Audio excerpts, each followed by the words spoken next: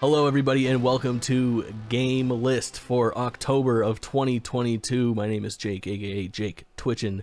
This is Kaulin, aka Kaulin _. What's going on, dude? Oh, you know, man, I'm just playing games, being a gamer. You're just playing Destiny. Don't front, bro. Whoa. That's a game. We'll see who's covering what for game. recent releases and see who's just playing a bunch of Destiny.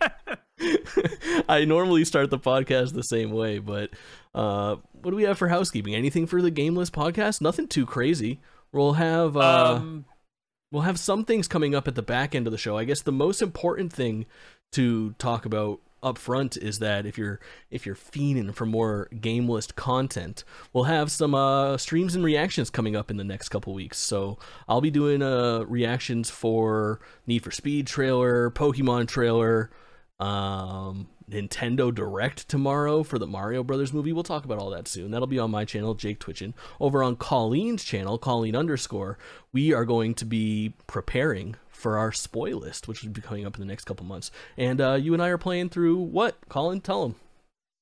Final Fantasy VII Remake Intergrade, specifically just the intermission mission. Intermission, yes, the Yuffie content, baby, the good stuff. Really looking forward to that, so that'll be really fun. So a lot of content coming for GameList on both of our individual channels, and of course our GameList channel at GameList Show on all platforms. Pretty awesome. The one thing that we were going to mention that I guess we'll do it at the top of the show. We want to get the community involved. We've got listeners, we've got viewers. There's at least 100 of you motherfuckers that are listening to us every month, which we really appreciate. We want to engage you a little bit, and we want to see what your game of the year is. So obviously, we talk about our game list every time. We want to hear your game list. So whether you're watching this on YouTube or listening to it through a podcast app, however you're absorbing this, go to youtube.com. Find the GameList podcast. You can find it at GameList Show. You can find it at the Jake Twitchin channel. You can find it at the Kaulin _ channel. There's links. You'll be able to track us down. Find this episode. Comment your game of the year list. Just let us know what it looks like going forward. Every month we will go through those, see what other people are claiming as their game of the year, and try to involve that in the show a little bit. I think it's a good way to gauge. And then at the end of the year, we'll have that full breakdown. So we'll talk about your lists on a month-to-month basis, as well as our game list on a month-to-month basis. I think it's a good way to get everybody on the same page. See, it's not just a two-person show. It's everybody who's listening. Everyone's got a GOTY list. Let's see what yours are looking like. Let's get to the good stuff. Let's get to something that's not making my game of the year list, that maybe made it in 2016 or 2017. I don't know. Who could tell? Today is October 5th, which means yesterday, Overwatch 2 launched. You got a history with Overwatch? I played Overwatch a little bit. Overwatch 1, I think I got into it about 2 years ago. Okay, so I was an Overwatch 1 guy from launch. Super hyped off of it. And I actually played Overwatch 2 at BlizzCon 3 years ago, the last BlizzCon that was in person, and I have the same thoughts on it then that I did now, and it sure does feel like Overwatch. It is a new free-to-play experience, but really it's just kind of, slightly upgraded graphics, it feels like patch content, when a game comes out, and it's our big 2.0 patch, but in all reality, outside of naming it Overwatch 2, it is just a patch, I guess, is what you can kind of boil it down to. They're not charging anybody for it. In fact, if you own Overwatch 1, you get all of the content that you had for Overwatch 1 and more. If you're a new player, it's free to hop in. I think overall, it's a step in the right direction for a franchise that was massively popular and has been waning in popularity since. So, I don't know. Initial impression's pretty good. It's worth saying that it's been a pretty tough 24 hours for this game. It literally, servers went live yesterday around 3 p.m. Eastern time. It's 3:15 p.m. now. First 24 hours have been tough. A lot of issues logging in. You downloaded but didn't try to get in yet? Is that true? I downloaded it so we could play together, and then I realized you had already played. Yeah. And then I deleted it. Yeah, because I get it. I just saw people waiting to get in a match. I'm like, I'm not gonna sit here and wait to play a game. Like, if I've got time to play a game, I'm gonna play. Once it's like readily available, maybe worth hopping in and easy to get into a game and whatnot. But it came down to like I started the install at like 250. I ended up trying to load into the game for 3 hours while I was just kind of passively working on other things. And then by the time I was able to, I had my PC trying to log in the entire time, and then I had in a little window my PlayStation 5, and then all of a sudden my PlayStation 5 popped and I got in. So I was like, okay, I gotta capitalize on this. I gotta get in here and just like stream it while I can. I hopped on, I streamed 3.5 games, about 45 minutes of content, and then spent the last 15 minutes trying to get back in after it disconnected me, and I couldn't. So I just called that a Overwatch 2 demo. Posted to YouTube if you want to check it out. But outside of that, I spent the remainder of the night trying to get in on PC. Eventually I was able to get in the evening time. Once it was like 11 p.m. I was able to pop in for a little while, but again, still not very reliable. Still having a pretty tough time. But I don't know. Yeah, it's Overwatch 2. I don't understand why they didn't just patch the first game and make it free to play, but they kind of did. So it's actually really weird. It's like Overwatch 1's file got rebranded as Overwatch 2. So despite it's going back to what I said kind of at the top of it, it really is just a patch. So like if you want to play Overwatch 1 right now, you can't. And if you were a PS4 Overwatch player and you had the Overwatch Game of the Year Edition disc, and that's how you played Overwatch, right now if you put that disc into your system, that downloads the patch content in addition to your disc content for Overwatch 2. And Overwatch 1 is no longer in existence.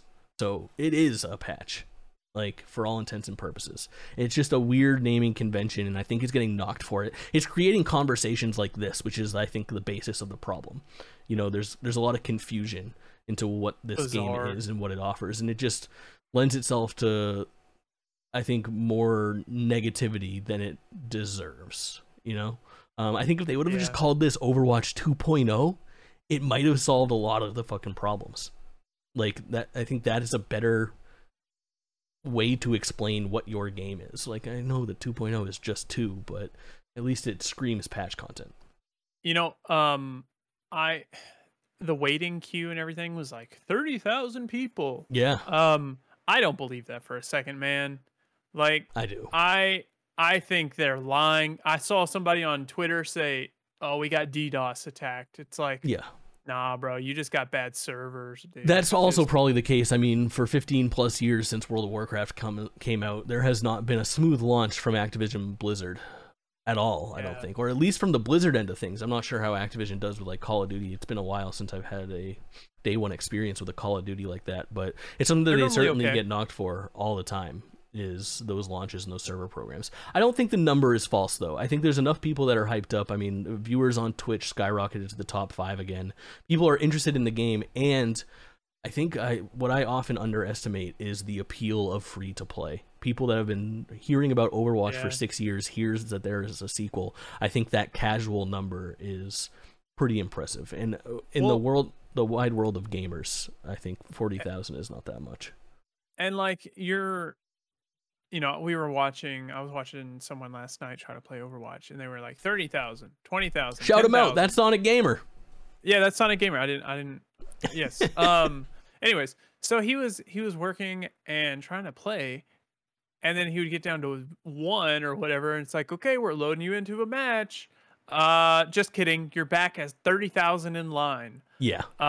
So it's literally just people.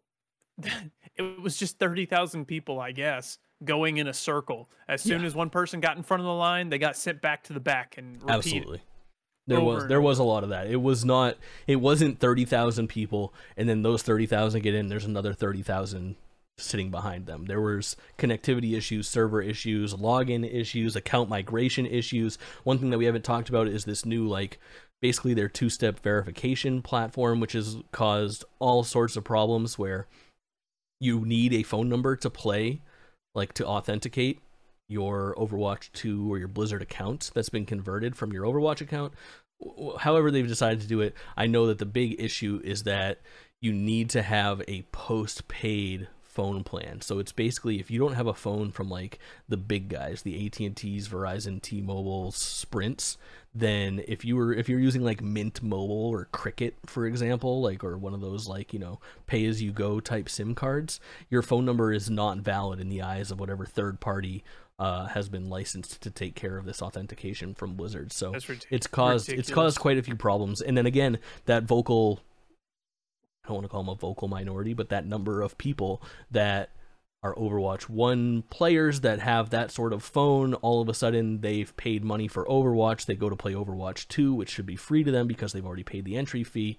Because of their phone plan, they can now no longer access the game that they enjoy playing. So again, we can sit here and knock on Blizzard, and you know, we haven't even talked about how shitty of a fucking company Blizzard's been over the last few years, and apparently many years before that. So there's a lot of reasons not to play Overwatch 2, but yeah, and you went to BlizzCon. The game's fine. How do Listen, you feel man, about that? it's before they showed their ass. I didn't know. Moving on to the other half of Activision Blizzard, we have the Activision side of things.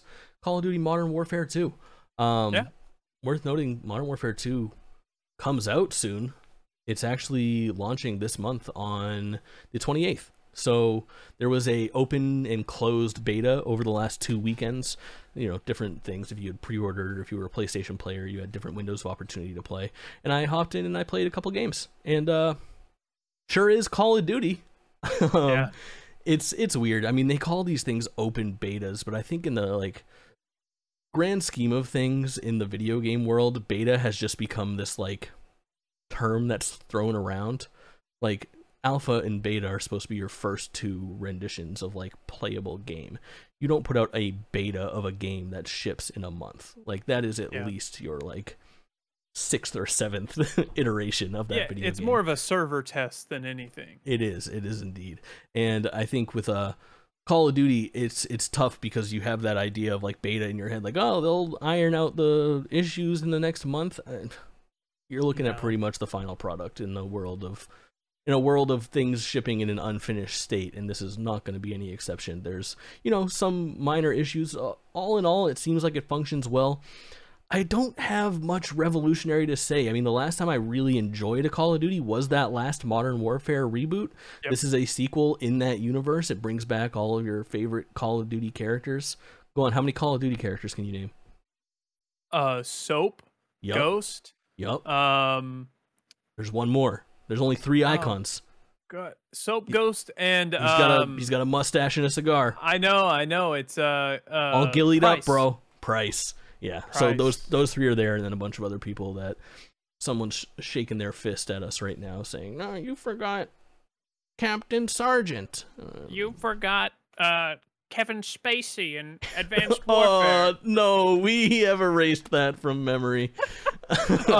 Actually, that's not speaking a of which, thing. There's a rumor that came out today saying that Advanced Warfare 2 is coming in 2025. Yeah, that goes back to what we were talking about last time, where there's like some weird stuff going on with like, I mean, obviously the Activision Blizzard Microsoft merger that looms, and taking a year off of Call of Duty.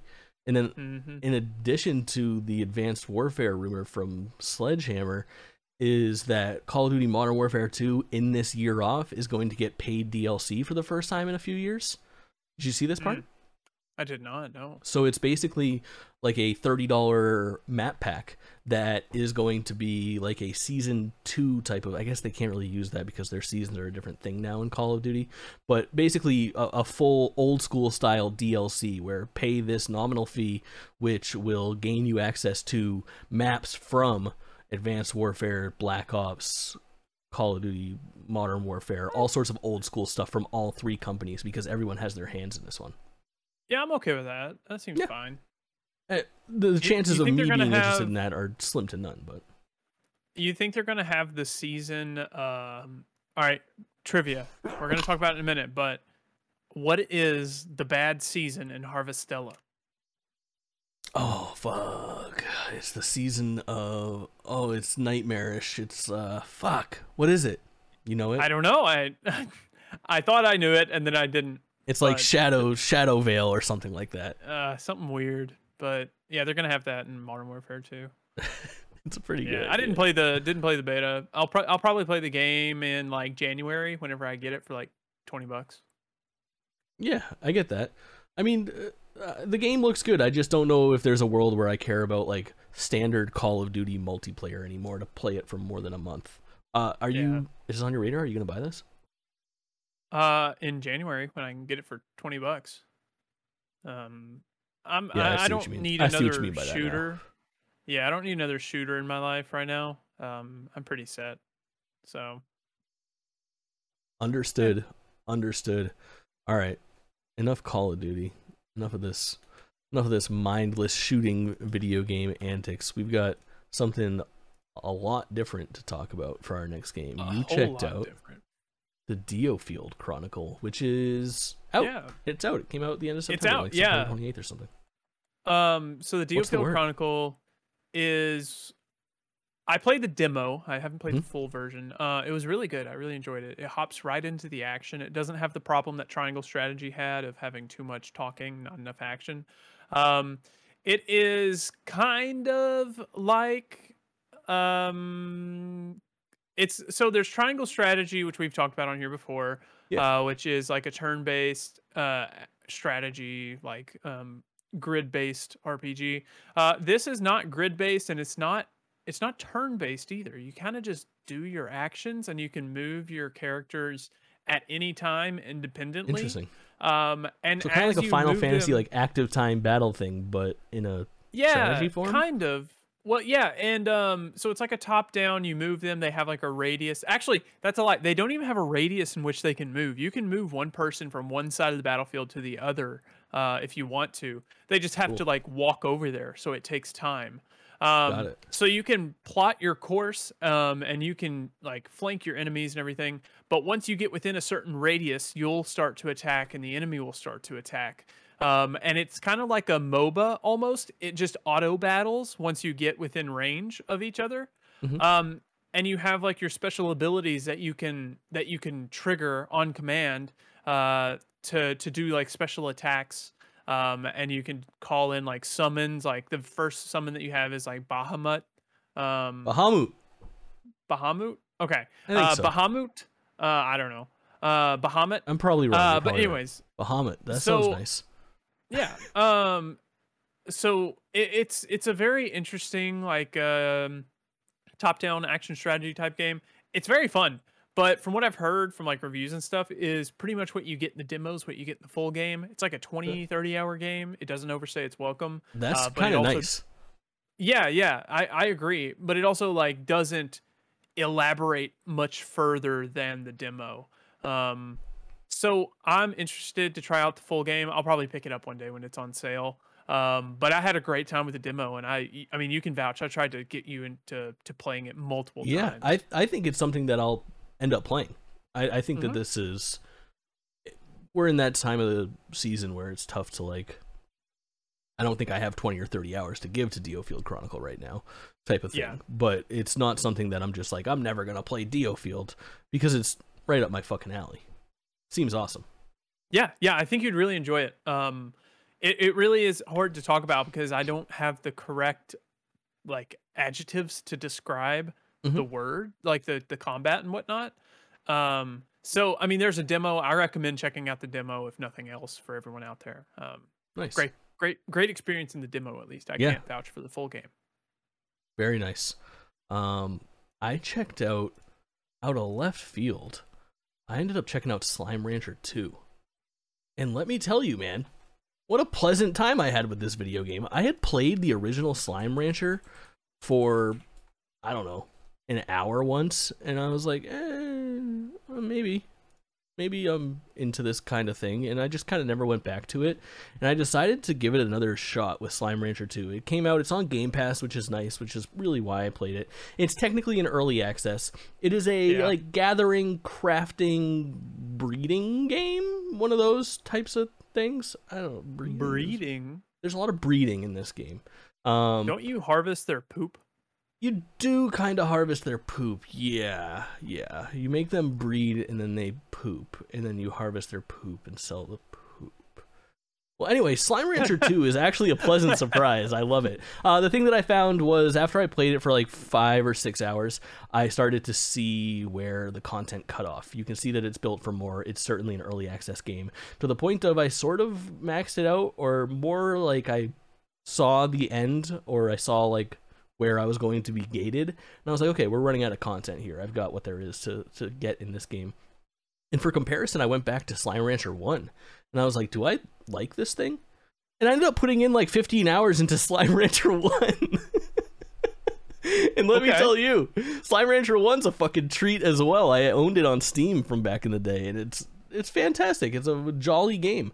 I don't know. There's not much to say about it. It's very difficult to kind of explain. It's a very like relaxing, pretty chilled out, like base management game. It's a lot of just like exploring and adventuring, yes, but it's all very low stakes. It's more about what am I going to bring back to my base to enhance my base, to build better corrals for these slimes, to feed them more variety of food so that I can improve how many slimes I have. And you know, it's that kind of gameplay loop, but it's satisfying. It absorbs you. There's plenty to do, that's for sure. It's my big surprise of the month, that's for sure. I was not expecting to put in like 20 hours into the Slime Rancher franchise in the last month. Yeah, it's the world we're living in. Nice. Honestly, just a really cool, surprising little fucking video game. Had a blast. I can't recommend it enough. I mean, I would say just hop into Slime Rancher 2 and see if it's for you. Like, it's the right price. If you're super into it and you can't wait for more, maybe go back to Slime Rancher 1. But for the most part, I think Slime Rancher 2, put in a few hours if you're into it, come back for that next big content update. Pretty cool. Yeah. On the same note, I played some Grounded, which hit 1.0. This is the Obsidian developed survival game. You know about this game? Yeah. Yeah, it's like Honey, I Shrunk the Kids, but it is like Honey, I Shrunk the Kids. It's a little person, big world. You're outside in a like gigantic yard in the front of your, I don't know, house, I guess. Yeah. It is pretty standard stuff, survival. Like, I don't know, it's tough to explain. I'm finding myself being like, I'm not a big survival gamer, and I guess maybe I am. It's the right tone for me. The thing about it is that there's a lot of creepy crawly bugs. This is the one that kind of made like waves when it came out for having that spider slider. You'd heard about that, right? Yeah, so if you're not into spiders, you can like turn them off and they turn into these little nightmarish orbs, which are possibly worse. But it's a very cool like base builder. You're going around upgrading gears that you can take down better enemies. Those enemies you use to make better gears. You can take down the next set of enemies and craft better items for your base and weapons and the whole 9 yards. Standard gameplay loop, but again, Game Pass. I played it with the fellers from the Jake Twitch and streams, Squanky, Evco, Hooper, and we've had a blast. We played it once while we were just sifting through games to try out, and we ended up playing it again the next night because we were all kind of like thirsting for it. Really, solid little video game.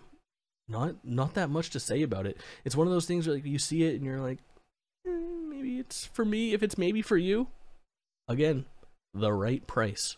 Give her a go. I've had a blast. Yeah. I'm honestly looking forward to playing it again. I might have more to say about it next time. It's in the rotation right now, basically, is where we stand with Grounded. Pretty cool. Now, you played a little Nightmare. You checked absolutely. Out Trombone Champ? Trombone Champ. It was actually a great time. So it's pretty much a rhythm game, but with trombones. You have pretty much a little like a Mii character. It does have that Wii aesthetic to it. Yeah, you play through like license-free music, pretty much just classic music, like the national anthem, Canada's national anthem, "God Save the King," just all sorts of different like classical pieces of music, and then like. Some of them are like classical pieces of music, but with like a dubstep remix. So it's absolutely a cursed game. Like the background, normally rhythm games have like this super like stylistic background that you can look at while you're playing. This one's just like clip art that just like pops in and out. Absolutely wild. The way it like scores your like timing and stuff, there's like perfect, nice, like good, and then like if you're bad, it's just nasty. It's just like the worst one is nasty. Nasty. So like at the end I'll have finished a mission. It's like, you got 48 nasties. And so there's trombones, and you can collect these cards in this game, and you collect cards of like famous trombone players, but they call them tromboners. So you have your like historical tromboners, and like every single one of them, it has like a fact about them, and then it has like this joke running through all of them of how many hot dogs they can eat. So it's like, this tromboner can eat 63 hot dogs in one sitting. It's weird. It's so weird. It's just it has that it's an absolute irreverent meme. humor thing going on with it, where it's just like trying a little hard for me. Like I watch gameplay, absolutely, and I don't think that there's like a correct answer for this, you know, because you're making a game that's like inherently weird. Like for anybody to really play Trombone Champ, you gotta hope for the week that Trombone Champ had, where it kind of went viral when it hit its 1.0 release. It's weird, it's quirky, the big streamers all hop on to give it a go. You know, you watch it, you enjoy it, you buy it, you stream it in Discord to your friends. It's that kind of like one hit game. I don't think like the world is going to be clamoring for Trombone Champ 2, but it's an interesting little enigmatic game. Like there's not much like it, and it's really interesting to me how it rips off that like me aesthetic from like 10 years ago in popularity, but it does it in like, I don't know, it's like at the same time it's as charming as it is grating. Like it's interesting, but the gameplay looks sound. It looks like mechanics wise it's right up my fucking alley. Personally, cool. I think I had more fun watching people play it than playing it myself. I get that, and I bet people watching you play it on twitch.tv/Kaulin_ had a better time than you were having playing it, even they were watching it. I think so. It was funny. I would recommend watching it on Twitch or something. It was pretty fun. It was a good time. Seems really cool. Speaking of cool things, expert transition. I checked out the demo for Star Ocean: The Divine Force. A lot of demo talk today. I guess it's worth noting that Tokyo Game Show happened. We'll talk a little bit about Tokyo Game Show news. There wasn't all that much. The biggest thing was that a bunch of companies decided to kind of share the wealth. They did this for E3 a long time ago, where they sort of just had this week of like, hey, our game's getting showcased at TGS. The best thing that we can do to get you excited for it is let you get your hands on it. So they put out the demo for Star Ocean: The Divine Force, which comes out this month, October 27th. And I am fucking loving this game. This is honestly the most enjoyable like hour and a half of gaming that I probably did in the last month. It is a straight up JRPG. It is like AA. This isn't Final Fantasy VII Remake, but it's like nearing that quality. We're going to talk about some JRPGs that don't quite get to this level.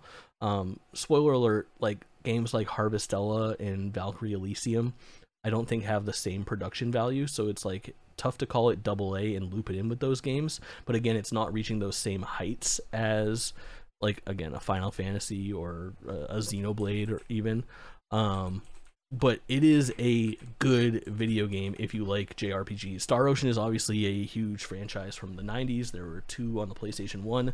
I played the most of Star Ocean 3, which is a PS2 game. Came out at just the right time. I think I rented it from Blockbuster ages ago, and I had a great time playing that back in the day. Since then, there's been 2 other Star Ocean games, a couple mobile spin-offs that are all on like the PS3, PS4 era. This is the first one that's coming out multi-generational, so PS4, PS5, Xbox Series X, Xbox One, coming out for a bunch of different consoles. Just a really tight JRPG experience. It's got an action combat system where you're giving commands and you're auto-attacking when you're within range, kind of like Theofield, like you were talking about. Square Enix published. You know it's that good stuff. If Square Enix got their hands on it. That's not true. That doesn't count. That doesn't count based on what we've already been saying. I think the coolest thing about it is that it's got this really interesting mobility where you get this like essentially a jetpack very early on in the game, and you use the jetpack to not only traverse the open world, open zone, pretty big areas, to like shoot yourself into the sky and then kind of glide around, Breath of the Wild style. Sorry, I did it. You're not It's supposed not to banned. say that. It's not banned. I'm allowed to say it. But you also use it in combat, which is really cool, like implementation on it. So the same way that you would glide up into the sky during your traversal, you do that same glide into enemies, and you can take out via AoE attacks using your jetpack, or use it to like focus attack a certain part on like a gigantic enemy. So if you're watching the video version of this, you just saw like fighting this like big golem looking thing where you jetpack up to his head, mash into him, and then you start your auto attacks there in the sky. Really, really a fun time, and it's to the point of this game was like, oh, maybe I'd be interested in it. Playing the demo sold me on a $70 video game during the busiest time of the year. So nice. Maybe some more impressions, GameList episode for November. We'll see. There's a lot happening during that time. We'll get to what's coming soon. Yeah. But a lot. Yeah, had an absolute blast with Star Ocean: The Divine Force out of fucking nowhere. In addition to that, for TGS demos, I checked out Wolong Fallen Dynasty. What a fucking surprise this was. You know anything about this game? You've seen trailers for it. It was at the PlayStation event for a little while. Yeah, it's a Team Ninja Souls-like type game. Team Ninja, baby. Koei Tecmo, the good people over there doing the work for us. It is I guess it's Neo style. Do you have any experience with Neo? No, I did not play Neo. But you played Stranger of Paradise. Talk about the difference between Stranger of Paradise and Dark Souls. Strangers of Paradise looks like crap.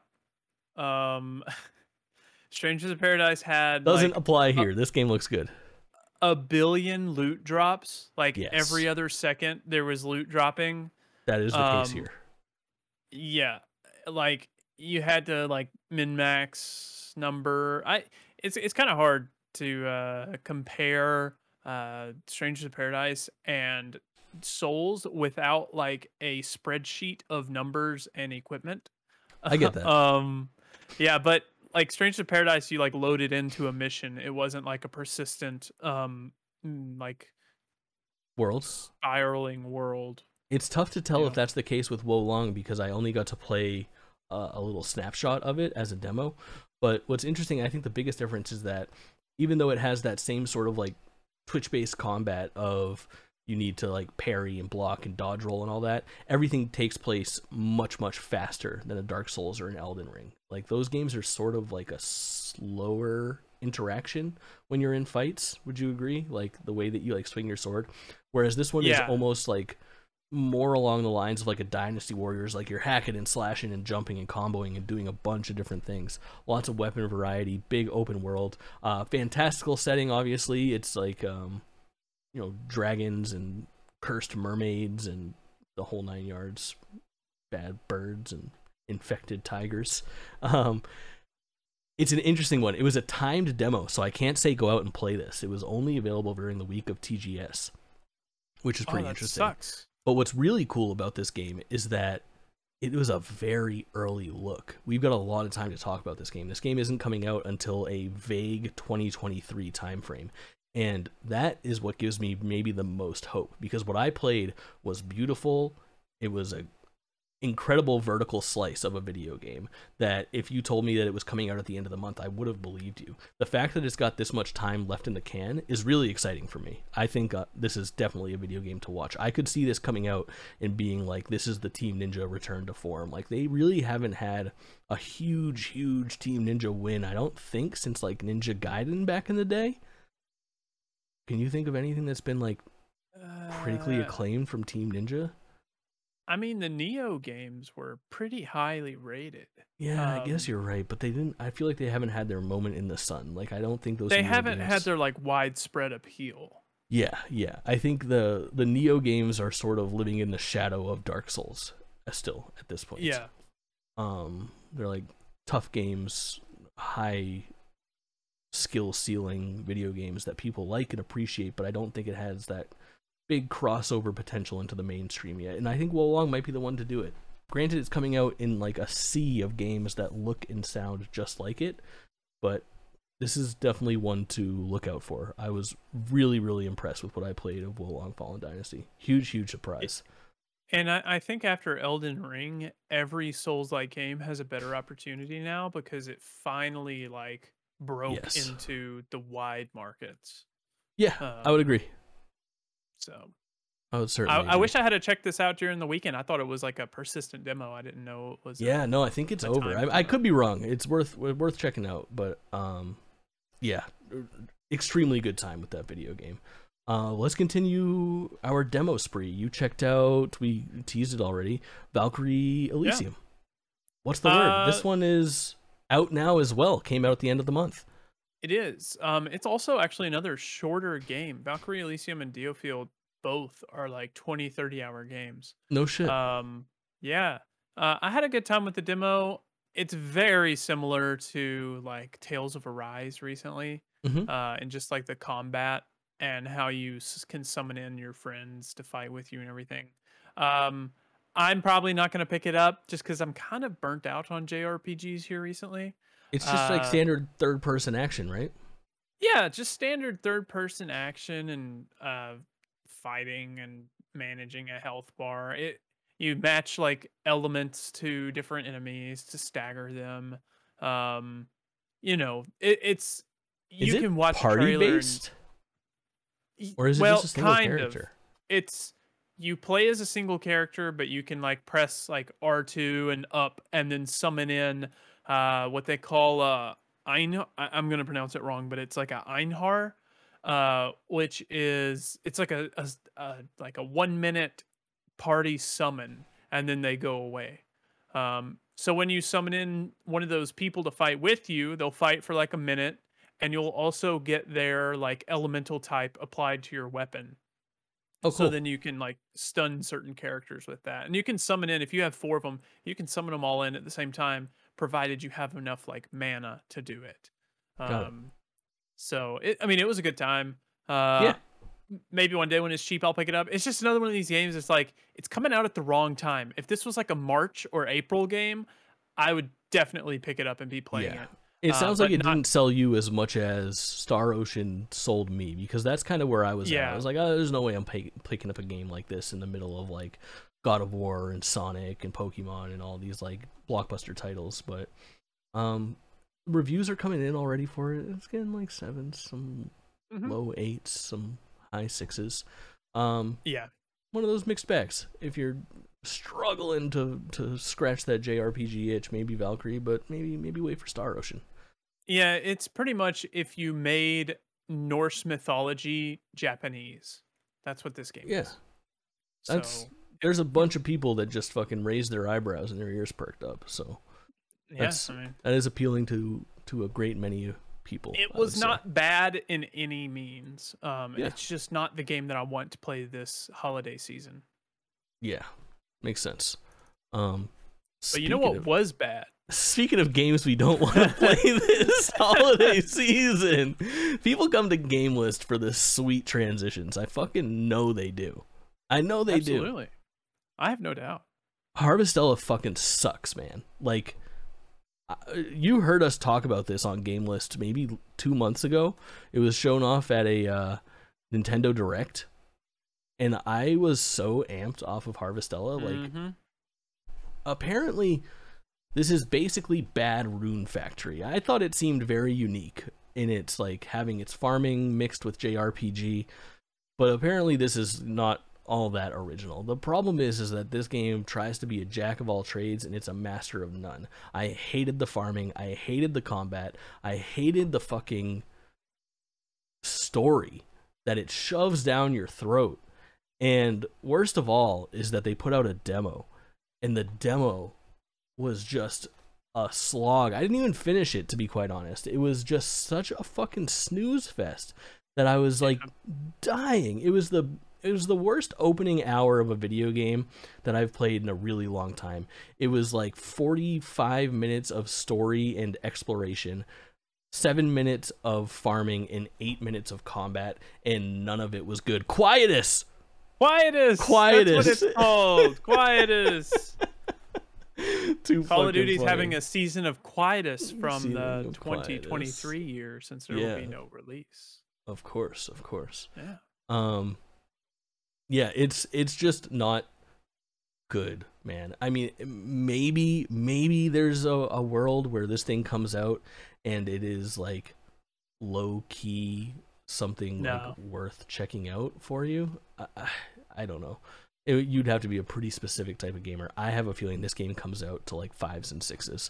It just doesn't feel good, doesn't feel fun to play. It sucks too, because this is like clearly something that I was amped on. You were amped on. We talked about this. Yeah, this was like when the trailer came out, people saw this. They were like, Square Enix take on a Rune Factory could be something really special, and it just is not the move. And the worst part.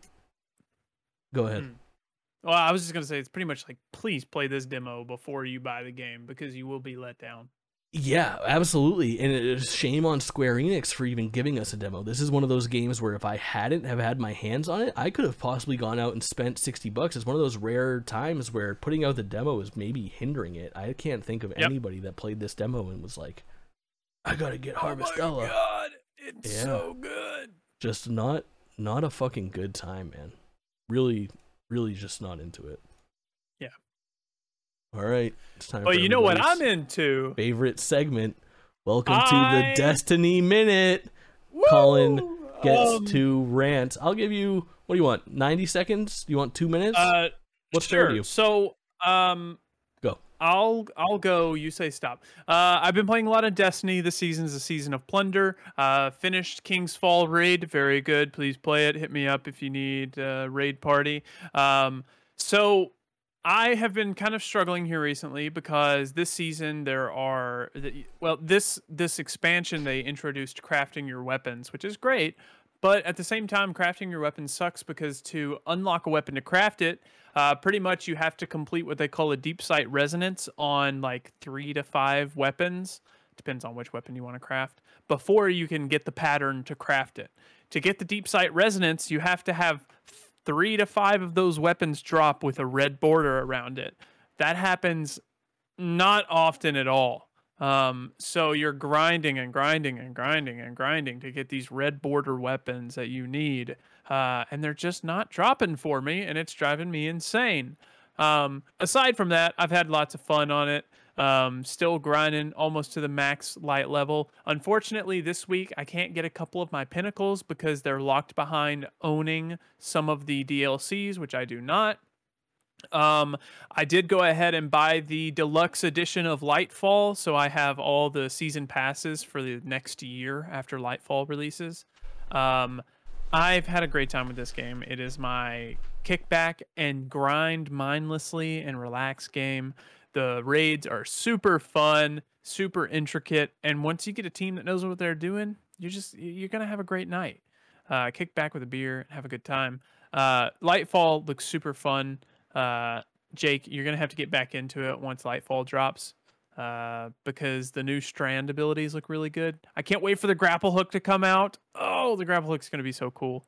Yeah, I could. Ladies and gentlemen, that concludes our segment, the Destiny 2 minutes. Right now, named my it. playtime's up to like 120 hours. It's the Destiny 2 minutes. It's perfect. I give you 2 minutes a show. You can rant about Destiny. Hopefully next time you don't spend a minute and a half talking about the issues that you're having with it, and you try to sell people on it.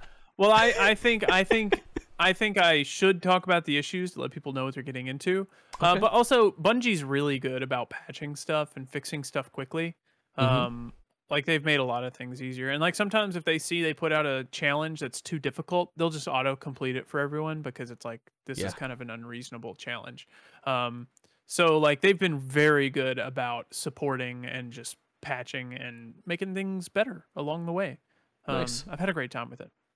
Very cool. I'm glad now, you're digging for it. It's nice to have a game. Xenoblade Chronicle 0 minutes. I won't take up too much time talking about Xenoblade. I don't even need 2 minutes. I just think I've had a pretty unique experience playing the original Xenoblade Chronicles. I loved 3, as you guys know. Go back and listen to 2 episodes ago, 1 episode ago, every episode since, where I tell you about how Xenoblade 3 is Game of the Year. It is the best JRPG I've played since Final Fantasy VII Remake. I love it. I wanted more. I decided to go back and check out Xenoblade Chronicles 1. I was stuck between doing the Definitive Edition, which is available on the Switch eShop for $60, or trying this game out on the Wii. So I bought a copy on the Wii and emulated it. And I played it on Dolphin with all of the like up-resed graphics and everything. And this game, for a fucking Wii video game, this game looks like $1 million. I could not believe the fidelity. Emulation has come a long damn way. I will say a it. long way. I will say it loud. This game for the Wii, emulated on Dolphin on a modern PC, looks better than Xenoblade Chronicles 3 does on Switch. It's really fucking awesome. It is honestly a blast. And Xenoblade Chronicles 1 holds up. There's some quality of life issues. There's some walls that you hit as far as like grinding goes and having to level up. There's definitely, the game shows its age. It's 10 plus years old at this point. But overall, really good experience. You can skip it. Play Xenoblade 3. It's worth your time. All right, Colin, last week you teased us with the Steam Deck that you got, and since then you've had some time to fuck with it. Yeah, I've had a lot of time to do stuff with it. Actually, I just pulled it up. You can see I played some Vampire Survivors. Nice, that's a perfect Steam Deck game. I'm still in the camp that I don't enjoy it. I do not like Vampire Survivors. But this is also how I played the Dealfield Chronicle. Oh, Vampire Survivors is getting a 1.0 release in November? Yeah, in like a week or two. I played the Dealfield Chronicle demo on the Steam Deck. Since then, I have installed quite a few non-Steam games. Here you can see, if you're watching the video version, I have like all the Sly Coopers, like PS2 version, PS3 version, bunch of old PS2 games that I played when I was a kid. I have a remote play launcher on this now, so I can remote play my PlayStation in my bed. I have all of my Epic games also on here. You can get like an Epic Games launcher and play all of your free games that you've got through Epic. Nice. There's a thing that's called EmuDeck that also true. There's a thing called EmuDeck that pretty much you can install it and it will auto install every emulator ever. So I can emulate everything up to PS3 and 360 on this Steam Deck. That's right. Obviously, I own all the games that I'm emulating, and I've just pumped and dumped them. But yeah, this little handheld here is insane. I have been endlessly impressed by it. The ease of use, just the like utility that you can get out of it. I love it. I play a little bit of Sly Cooper each night before I go to bed. It is just, it's beautiful. Like I cannot recommend this thing enough if you enjoy classic games to emulate, or if you just want a handheld PC. The Aperture Desk Job, the game that it's kind of like the pack-in game that comes with it, pretty much. Yep, you can play it outside of the Steam Deck, but it's meant kind of as a showcase. It's like what Valve did for the VR Portal game, right? They did the quick like Portal hand thing. What's that game called? Oh, I don't know. I'm thinking of Half-Life Alyx.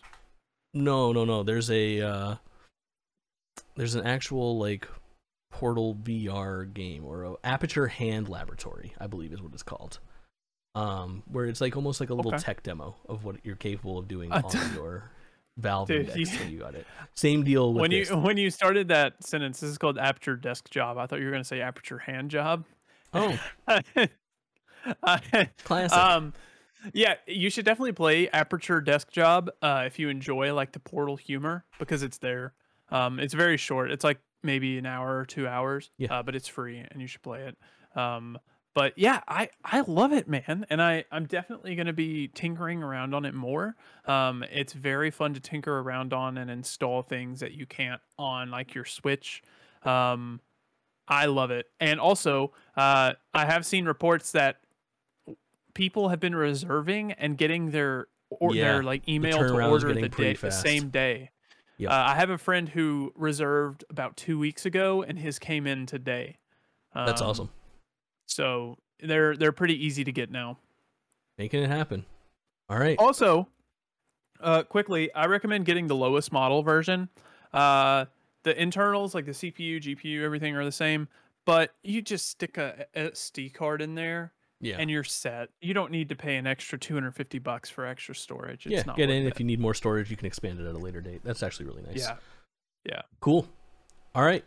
That's what we've been playing for the month. Let's talk about our game list, which we'll go kind of quick on this because I don't think anything changed for either of us this month.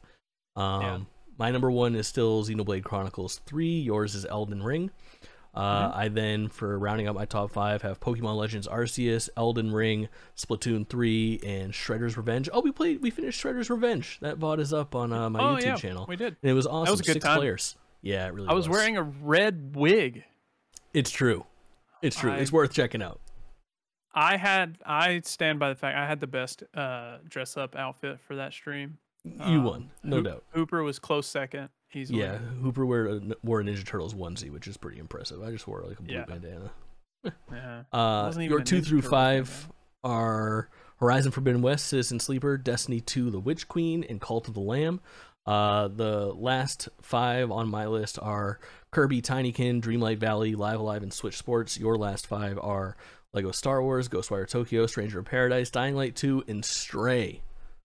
Yeah. If you're listening to this, if you're watching this, go to YouTube, find our channel, find this video, and comment your Game of the Year list. Even if it's a top 3, a top 5, a top 10, a top 20, we want to know what you're playing so we can figure it into this conversation next time around. And my guess is... I want to know what you're playing, so I need to know what I need to play. We got to round out our lists. We need to fill those blanks, and we shall. My guess is that next month we have some updates. There's some stuff coming up that I think is going to probably hit your list, maybe not mine. And then obviously November, shit goes fucking crazy. Hopefully Sonic is amazing. Hopefully God of War is the best video game of all time. We'll see how it goes. Hopefully. Yeah. Let's talk about some video game news. There's actually some pretty interesting things to talk about today. A lot of weird little, like, not very like traditional announcements. We usually do coverage for like larger events and things like that. Kind of some weird one-offs that came across out of nowhere, announced via a tweet.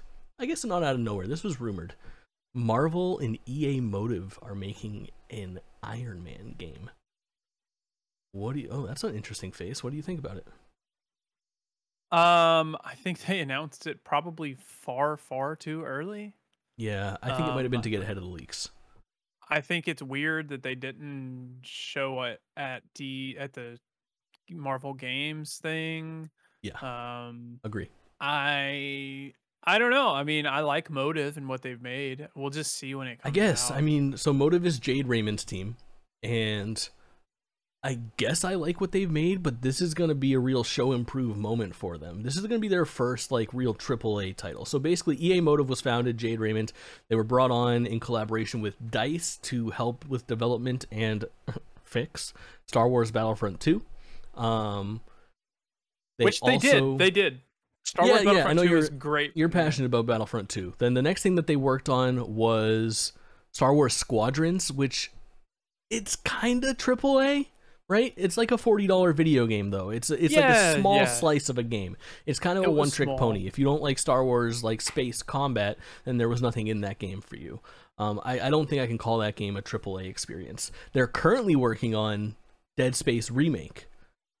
But again, that's using the bones of something else, something that's already been created, not a wholly original story. So it's like this company has like 3 things that they've kind of done. Like they helped with Battlefront. They made a smaller game that was high quality in Squadrons, and they're remaking an existing franchise. So this is going to be their first like wholly original AAA full price title, new IP from Jade Raymond, who is obviously famous for Assassin's Creed 1 and 2. She also helped with Unity, Watch Dogs, and then Splinter Cell Blacklist, the best Splinter Cell. It should be noted, Jade is no longer at Motive. No shit. She has Haven Studios, which PlayStation just bought. Right. She created Motive and then left for Stadia, and then she left More on Stadia, that soon. made Haven, and then was recently purchased by Sony. Wild. Okay. Interesting. Yeah. I wonder, do you think she had a hand in this at all? I doubt it. I mean, Yeah. she let's see, just the wiki. She left Stadia back in 21. Oh, so there's no attachment. So here.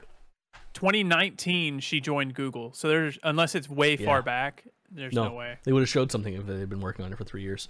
Good catch, dude. Very nice. But I don't know. I like Iron Man. I like Marvel. We'll see what they have. Yeah.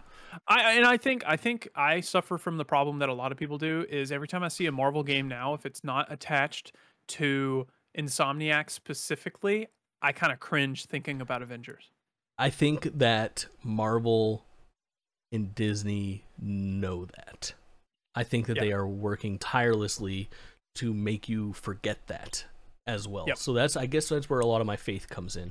I think that they are swinging for the fences with all the new projects that they're working on. You know, Ubisoft is working on that Star Wars open world game. I think that they know, they control the movie industry right now with their franchises, and I think that the games don't quite match that, and they want them to. I think that they've seen the work that's been done by Insomniac, and they are looking for that kind of quality, and we saw it with Guardians of the Galaxy. It's possible to get that outside of Insomniac, so I think that we'll get some development there, and I bet that we see some better Marvel and Star Wars games coming in the next few years. So and it should also be noted, Marvel is not, they're not pursuing a like universe. Marvel games universe.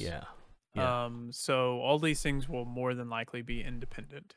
Pretty cool. Although I think it's fair enough to spoil a small part of Guardians of the Galaxy. But there was a part in Guardians of the Galaxy where you're traversing kind of through dimensions almost, and you can hear, there are different portals around you, and you can hear through them. And then in one of them you hear Spider-Man, and one of them you hear the Avengers. Oh, cool. And it's kind of like teasing a possible cross between them in the future. But you know, with Marvel, like, source material, you can always say, oh, a portal open to another dimension, and cross everything. Anything fucking goes. Welcome to comic books, baby. Yeah. Makes sense. Cool. We got a new Need for Speed on the horizon. In fact, tomorrow, if you're listening to this, probably today, go to my Twitch channel. I'm reacting. I'm excited for this. Need for Speed Unbound has been essentially leaked. It is a very interesting looking take on Need for Speed. Here's the deal. It's October 5th right now, and this game has only been announced yesterday, with a formal announcement coming tomorrow on the 6th. So announced on the 4th, formal announcement on the 6th, alleged release date of December 2nd. That's a quick turnaround, man. 2 months from when you finally show off your game to when it's ready. I like Allegedly, there are videos of flying around that this game has been in development since 2019. A site did a little bit of a leak early, and they put that game up with some official art, and it is very interesting. It's worth noting, this game has an anime art style. Like, the characters are actually anime characters, and the character that they've shown so far is ASAP Rocky. On the cover of the game is ASAP Rocky's like custom Mercedes-Benz car that's like this black and white paint job. It's very unique. I think they're swinging for the fences here. It's time for them to do something new. Need for Speed has had ups and downs. They've tried this like interweaving of story elements as far back as Need for Speed Underground to different results, basically. I think people like to clown on it quite a bit. Every time they try to make like a story-based Need for Speed, it's just kind of hemmed and hawed over because it doesn't really hit the right way. Did you play Need for Speed Heat? No, not really. Maybe an hour. It was pretty bad. Yeah. I didn't the best Need for Speed games to me are, Underground 1 and 2, Most Wanted 2006, Most Wanted 2012, Hot Pursuit 2010. Basically anything Criterion works on, the old Burnout devs, gets me hot and bothered, and they are credited as the sole developer for this Need for Speed. we're going to talk about this more next time. I don't want to dig in too far when we're about to get a full reveal, but I have pretty high hopes for this. I think it could be cool, and I don't think that I'm turned off in any way by this like anime influence here. I think that could be an really interesting touch. And I very unique. If they're doing something like that, it makes me believe that there's going to be a return to form on that sort of like arcadey racing roots. Like Forza and Gran Turismo have both reemerged as like the leaders in like sim racing. We don't need a Need for Speed Pro Street or anything like that that's trying to be the most realistic racer of all time. I think totally curveballing it and going in this like different stylized direction and maybe reverting to a more arcadey style racer instead of a sim is the exact right thing to do. So let's call that good on Need for Speed Unbound and check in with that game next month, because I'm really excited to talk about it. And I've got high hopes right now. I'm a big Need for Speed fan. I like racing games, man. It's like that one genre that everything I do is like cartoony 3D platformers and like hardcore JRPGs, and then also racing games. It's like my left field. It's like my left field interest. I like to race. Arcadey racing games, though. Yeah, well, I mean, a little bit of everything. I play some Gran Turismo. I play some Forza for sure. That's fair. That's fair. You know, I like my Mario Karts and my, Burnout 3 is my favorite racing game of all time. Criterion developed. It's the best arcade racer of all time. At me. I'll fucking take that to the grave, baby. All right. Okay. All right. Dead More Space. EA news. Yeah. Dead Space. More EA Motive news. Yeah, it's kind of crazy. There's lots of EA news here recently. So the Dead Space got a official gameplay trailer, and I think it does the perfect thing that we all want, but the trailer is exactly how I remember the game in my head. Yeah, I get that. You know, you play a game when you're like 12, and then you grow up and you think about it and you're like, oh my God, that was the most beautiful game I've ever played. And then you go back and play and it actually looks like crap. Right. But this game does the perfect job of looking exactly like you remember it in the best way possible. I actually only played Dead Space for the first time like 2 years ago, and it still looked great, honestly. But man, I can't wait. It looks so gross and so visceral. It is actually disturbing. I want to bring this video to make it smaller because it's grossing me out. You don't want to look at it. It's scary. I'm very excited. This comes out in January, right after the Callisto Protocol, which is interesting. But I'm all in, man. Callisto Protocol, Dead Space, it's a good time for like gross, gory space horror. It is. If you're a Dead Space fan, you're going to love this. I have no doubt. There was like reports that they showed this game off like weekly to like the biggest Dead Space fans just to get their opinion on it and what they should iterate on. Yeah. So this was developed pretty much from the ground up with fans in mind. So I feel like this is going to be like the perfect example of a remaster or a remake. Yeah. I think it'll appeal to this genre has only gotten more popular since Dead Space 1 came out, and the series has been laying pretty much dormant since Dead Space 3. People have been clamoring for this remake. We'll see how it does. I think my guess is really well. I think it'll be interesting to see how it stacks up against Callisto Protocol. Interesting that they're coming out, so rapidly one after another. But overall, I think I'm pretty amped on this genre getting the right treatment at this point, basically. Are you gonna play it with me? No, dude. Can we do a Dead Space spoil list where I play and you watch? Oh my God, that would be so good. Or a Callisto Protocol spoil list? No. No. You're telling me I have to play Final Fantasy VII, but you won't watch me play Dead Space? Yeah, we both like Final Fantasy. Speak for yourself, man. Oh, come on. What a tease. What a tease for our next spoil list. Colin not into it. All right. Skull and Bones got fucking delayed. Imagine that. I know. This game was announced in 2017 at E3 for a Q4 2018 release date, which was pushed to 2019, which was pushed to sometime after March of 2020, then to the 2021 fiscal year, most recently to November 8th of 2022.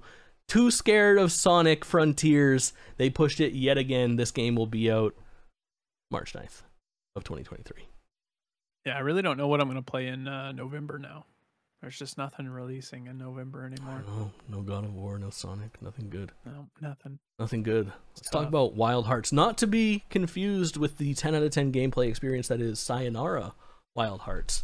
Wild Hearts is a brand new, say it with me, EA original. EA original. I cannot believe there's so many EA games in the news right now. Yeah, you know what? EA didn't have their conference this year. There was no EA Play. Ubisoft had one. There wasn't. All the big guys had one. EA trickled it. EA did the Nintendo trickle trick. A classic. We love the trickle. This is an interesting game, man. I don't know if it's for me. It looks like Monster Hunter. It's supposed to. It's supposed to look like Monster Hunter. Only better. It's Monster Hunter. Beating Monster Hunter to next-gen systems. Only better? You think this will be better than Monster Hunter? I don't know. I don't really play Monster Hunter either. I played like 30 hours of Monster Hunter World. I hope this has a better on-ramp than Monster Hunter did, because it was rough. I couldn't stick with it because 30 hours into the game, I was like, what does this do? How do I do this? That's definitely going to be systems heavy, no doubt. But this is a really interesting title. So this is actually Koei Tecmo, and it's developed by Omega Force, published by EA. Omega Force is the team behind Dynasty Warriors, Samurai Warriors, Warriors Orochi, Hyrule Warriors, Fire Emblem Warriors, One Piece Pirate Warriors. I think that's all the Warriors franchises they do. But they put out like 30 of these fucking video games, and they're all pretty good. But this is their first foray into like brand new IP in quite a while, and it looks good, man. It looks passable, and it's got an interesting. It's feudal Japan, but it's like fantasy world. I think this one has the potential to be really big, and I think it's interesting the way that they're putting it out. Monster Hunter does. I mean, you assume Monster Hunter, Capcom is working on Monster Hunter World 2, right? Like that's got to be what they're doing right now. It's gonna be called Monster Hunter Universe. Smart. They have Rise 2 out, but that's a Switch game, and it's on PC as well, and it looks like a Switch game. I think Monster Hunter Rise on PC still doesn't look as good as Monster Hunter World Iceborne on PC. So what they're doing is they're beating Capcom to the punch on like this genre that has emerged, because basically they've seen that it's fruitful. Like people want to play this type of video game, and EA says, why not us too? And they got the right team behind it. This is Koei Tecmo with money. Like this is not a small budget project. This is them shooting for the fucking fences. Swinging for the fences. Close enough. And it looks good. We don't know sports around here. This is a video game podcast, man. Yeah. But it's interesting. It's an interesting look at the game, and I think it's one to watch. My guess is it makes a pretty big splash when it drops. Yeah. I'll probably pick it up and play it with a friend. Yeah, that's the kind of. I have a close friend who loves Monster Hunter, so I see us playing this together. I definitely want to check it out. I'm very interested. Let's talk briefly about RGG Studios, which is crazy, man. The team behind Yakuza, but we're retiring that name. Yakuza is no more. So like a dragon, baby. They started the transition. So here's how I understand Yakuza. Keep in mind, I've never played a Yakuza game. It's only lightly about the Yakuza. In Japan, the game is called Like a Dragon, and there are 8 of them. A lot. Ish. I think there's like 10 or 12. But there's also like Judgment and Lost Judgment. There's the Ishin game, which is also coming out, which they announced. They showed off some more at Tokyo Game Show, which is a really weird game where it takes place in like the 1800s or the early 1900s, something along those lines. But it uses the cast of Yakuza playing characters from that role, from that time frame. It's a very interesting concept. Outside of that, there's the main Yakuza series. It's Yakuza 1 through 7. There's also Yakuza 0, which is a prequel, and then there's Yakuza Kiwami 1 and 2, which are remakes of the first 2 Yakuza games. Correct. Now, with Yakuza 7, it's Yakuza Like a Dragon, which is kind of a soft reboot where it introduces this new character, Ichiban, and Kiryu, the character from the previous 8 Yakuza games, 7 Yakuza games, 6 is 6 5 plus 0. 4 6 plus 1. 3 Yeah, we got it. We're crushing the Yakuza conversation. I want to say Yakuza more. So it was called Yakuza Like a Dragon in America. They are dropping that completely. The game that's coming out is Like a Dragon 8, and it is announced that it's a team up between the character from the first 7 and Yakuza 7, Ichiban and Kiryu. So with this game, they announced that it's coming in 2024, but in addition to that, they announced Like a Dragon Gaiden, the man who erased his name, which is a smaller game, a side story that takes place alongside Yakuza 7 Like a Dragon, Yakuza Like a Dragon, and fills the gap in between Yakuza 6 and 8, Like a Dragon 8. So pretty much what we're saying is you have to start playing now, nonstop, until 2024 to finish all the games in time to understand. From what I've heard, just pick up 7. Just pick up 7 if you want to go back and check out some other games. Go watch a YouTube I read on video Reddit about that you're kind of good. Like they were saying something along the lines of like it's probably worth, if you play 7 and love it, go back and play Yakuza 1 and 7. Or Yakuza 1 and 6, the beginning of Kiryu's story and the end of his story, then play the Gaiden one, and then by the time 8 comes out, with the 3 games, you've figured it out. So, I don't know. Take that as you will. I'm going to try 7 before 8 comes out.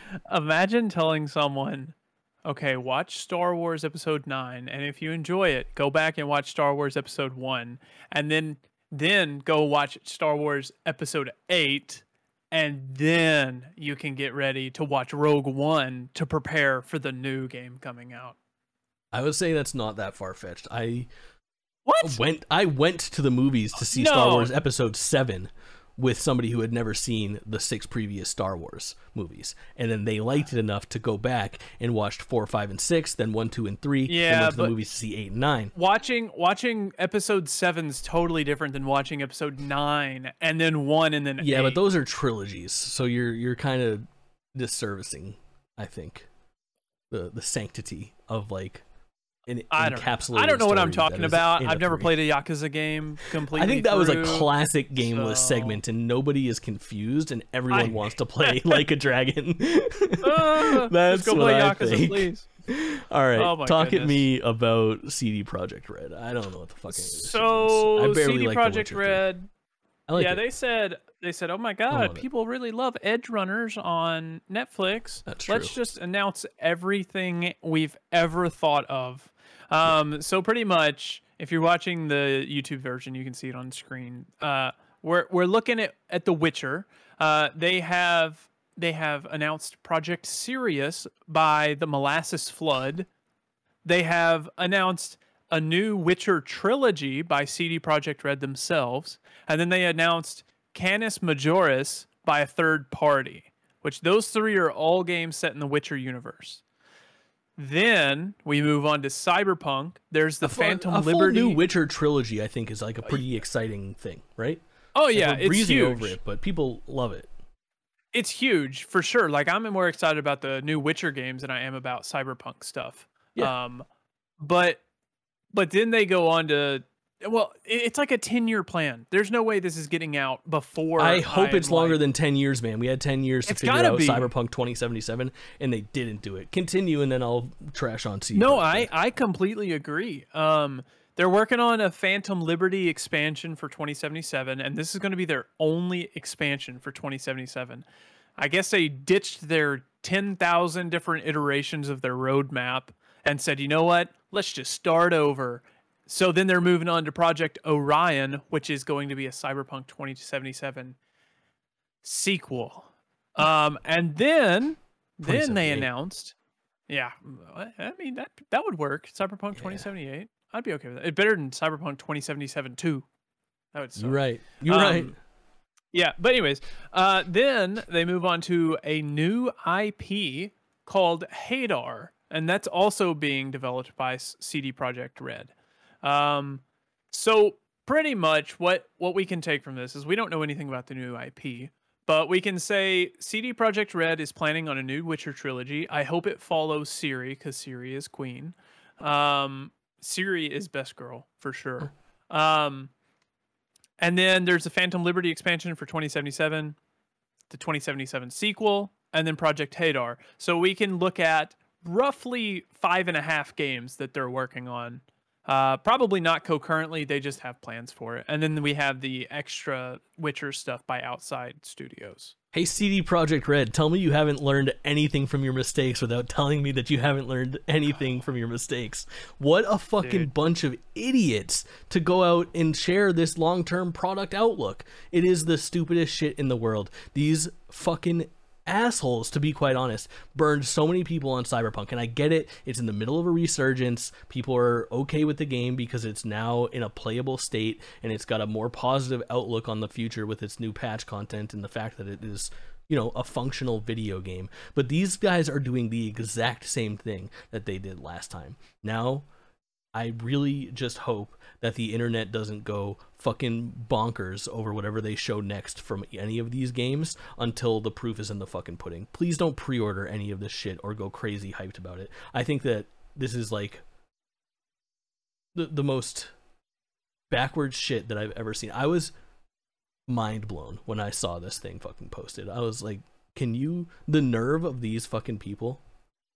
Fool me once. Yeah. So it's actually kind of funny. They continue their tweet where they announce these things, and then they said they broke it down by how many people are working on like what project. Mm-hmm. So if we look at Project Polaris, which is the code name for the new Witcher trilogy, currently it's in pre-production with about 150 people involved on that game, which is the new Witcher game. They say they want to have all 3 games delivered within a 6-year period following Polaris's release. It took them 5 years. 5 years? No, it took them almost a decade because they announced 2077 in 2013. Mm-hmm. It came out in 2020 and it was terrible. Yeah.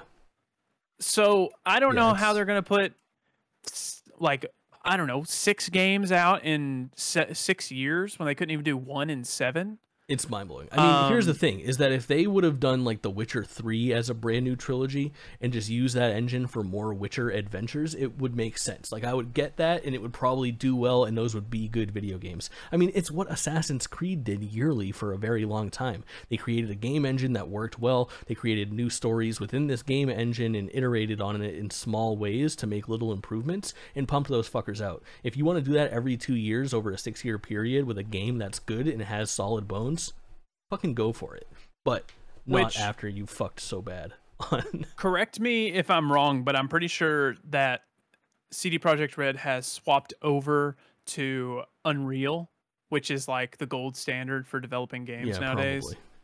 Probably. So that's good. I don't know. Help, maybe they'll prove us wrong, but it's hard to have a good attitude about this after what happened with Cyberpunk. And I loved Cyberpunk. But I still haven't played Cyberpunk. I played Cyberpunk. I played like 2 hours of Cyberpunk recently. Dude, I got to platinum the week it released, and I spent so much time rerunning that game because I had something that glitched out, and I couldn't get a trophy, so I had to wipe like 10 hours of saves just to get it back. I wish that upon nobody. Yeah. All right, Colin, walk us through some more crazy shit. Horizon. Walk me through Horizon, everything, and walk me through this purported leak. There's a lot to go over here. I'm sitting on the sidelines, man. You tell me. We'll talk a little bit about Call of the Mountain, I suppose. Well, Call of the Mountain's a VR game coming out for PSVR 2, co-developed by Firesprite. It actually looks pretty good. I'm excited about it. But recently, a new leak came out saying, "Hey guys, turns out they're remastering/remaking Horizon Zero Dawn." Keep in mind, this game came out in 2017, only a year before God of War, Ragnarok, God of War 2018. So evidently, many sources like corroborated this rumor. I think that might be the wrong pronunciation for that word, but who knows? I'm bad with words. So many people are like, yeah, they're actually doing this. Wow. Which with, Sony's recent, I don't know, business strategy. They said, let's just remaster old games, but they're not remastering the ones that people want. If they remastered Bloodborne, nobody would bat an eye. But they're doing Horizon Zero Dawn, which is a beautiful game as it stands. So I think I have a take in this, which I think if they, up-resed it, ported it to PS5, and maybe did some like mocap for like the facial support and stuff, labeled it as like a director's cut and sold it for $30, I think that would be okay. But the problem 0% is chance that's what's happening. 0% chance. But the problem is it's so far past. I think it's a little too far back to call it a director's cut. And I don't think it's far enough back to give it a remaster. Granted, there was a giant jump between Zero Dawn and Forbidden West, but I don't think it warrants a remake of any sort. Part of me wonders, like, if Herman Hulst is just like, hey, Guerrilla, that was my studio before I got promoted to this, like, big chair position. Let's just give it to him. I think there's like a couple things at play. First of all, a lot of this is speculative because it is still just a rumor, and there is always a lot of wiggle room between remake and remaster and everything that falls in between as far as what this could be. In reality, this is Sony just looking to pad their catalog, and they are looking for that big, like, I think it's all about this only on PlayStation 5 moniker, is my guess. I think that they want the faces of all of their characters to exclusively be available on PlayStation 5. Aloy, Kratos, even Kratos is getting the... I mean, do they remaster God of War 2018 in a year and a half for PlayStation 5 exclusive and do the same thing? It's all a very tough call. It is way too soon. We just went through this with The Last of Us, and this is like an even bigger step. And there's no chance that this game does not come out for $70 full, right? No, there's no way it's $70. No, there's I think no it way. definitely comes out at $70. There's no chance it's cheaper. It has to be. It has to be. No way. It's not going to be $70. They're going to charge $70. I don't think so. But part of me wouldn't be surprised if they did. I'm telling you. But moving on to more rumors, when that, leak happened, there was also a mention of, there's a document floating out in the wild right now of unannounced Sony projects. So I have the document, at least what we believe to be the document. This could be completely false, and somebody could have just fabricated it and said, "Oh, I found it." But I'll do a quick read of what I have right now. So yeah, give us there's just a couple things. Yeah, so there's Horizon 2 DLC and support. Good. Fair. Horizon PS5 remaster. Horizon Online. And they also have genres connected to them. The Horizon Online one I thought was going to be co-op support for the Horizon remaster. It's actually listed as games as a service. So I'm wondering, well, yeah, unfortunately. Third-person shooter is a genre. Well, I think it's in like the, Destiny type. It's a business qualification is what it is. Yeah, so Horizon Online games as a service. And I'm going to be honest, if they released Horizon with loot and raids, they would have me there. Watch the video version. The twinkle in this man's eyes just now. They would have me. I would pay for that. Horizon VR by Firesprite. It should be mentioned, all of the ones that I previously mentioned were by Guerrilla. Sure.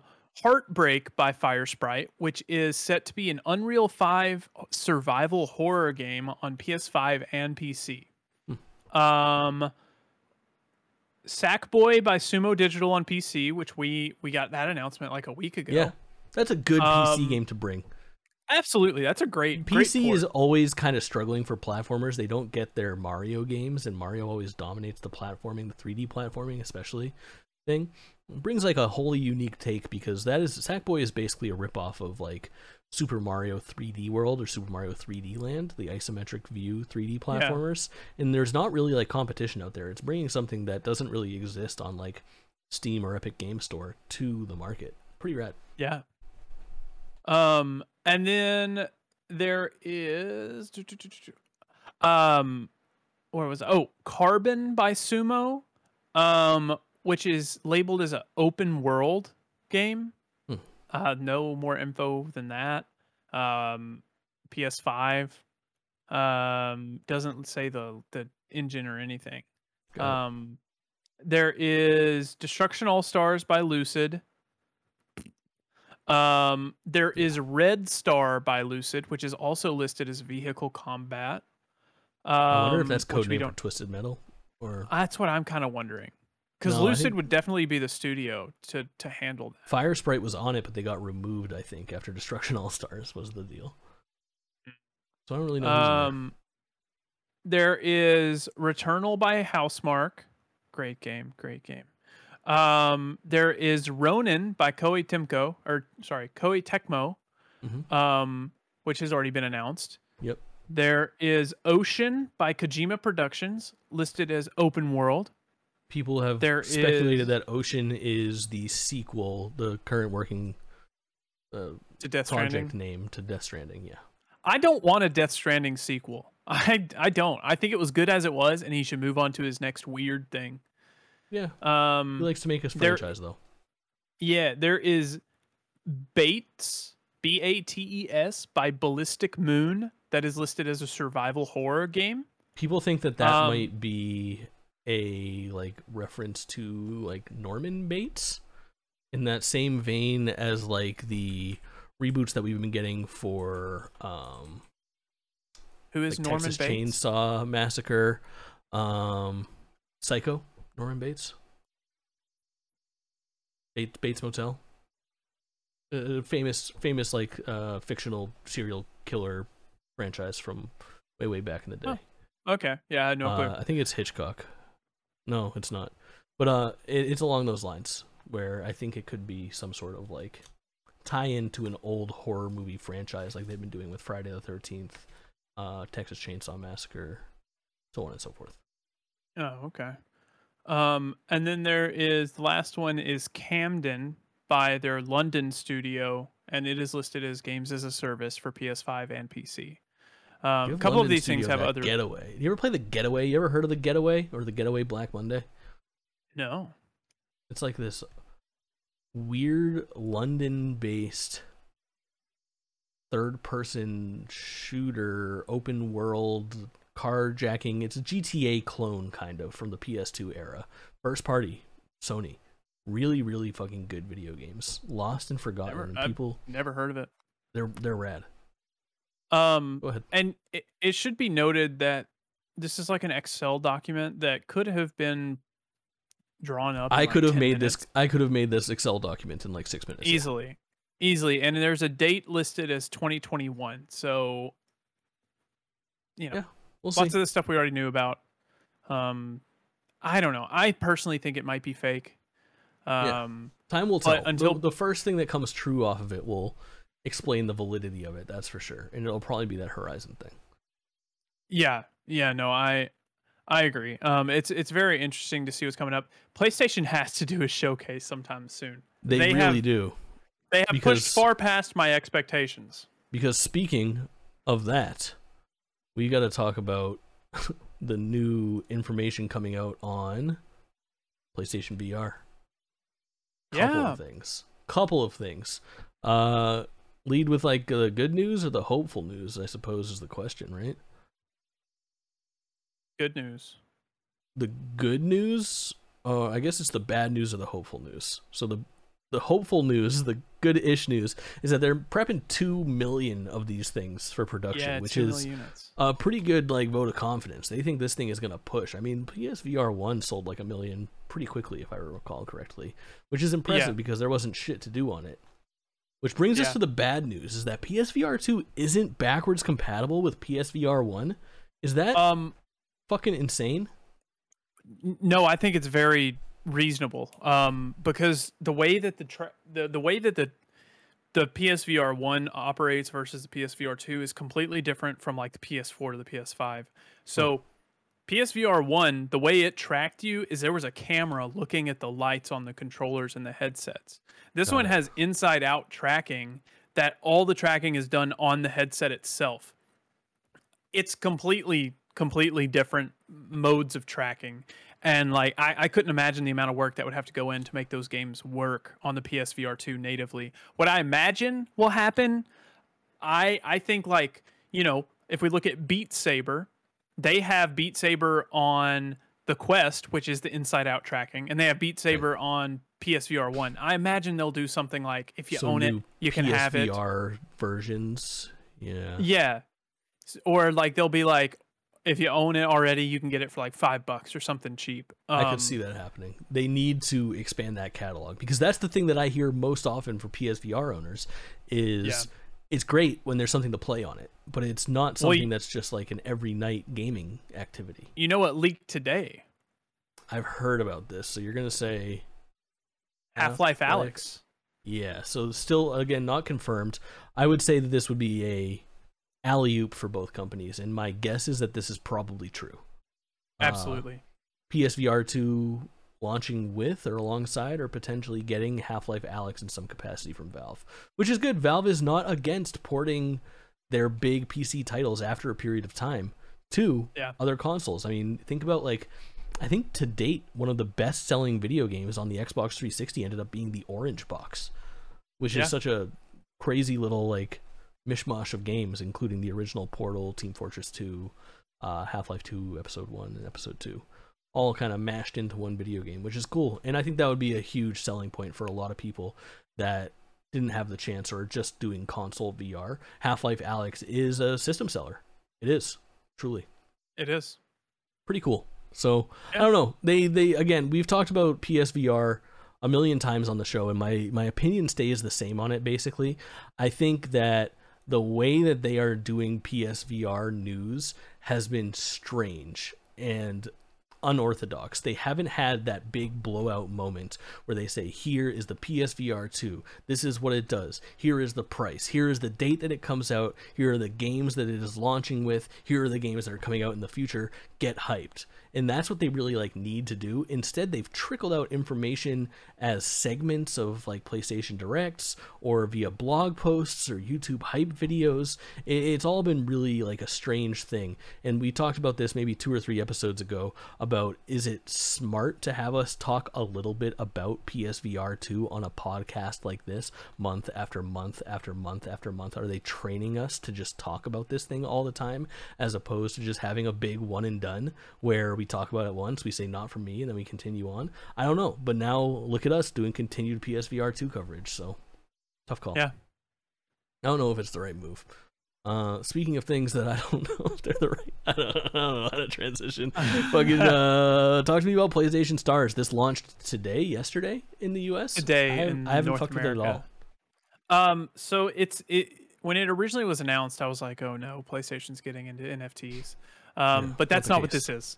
So this is pretty much, imagine, you know how on Nintendo you have your gold points or whatever.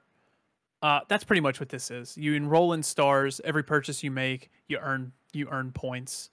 You can redeem those points for games or store credit.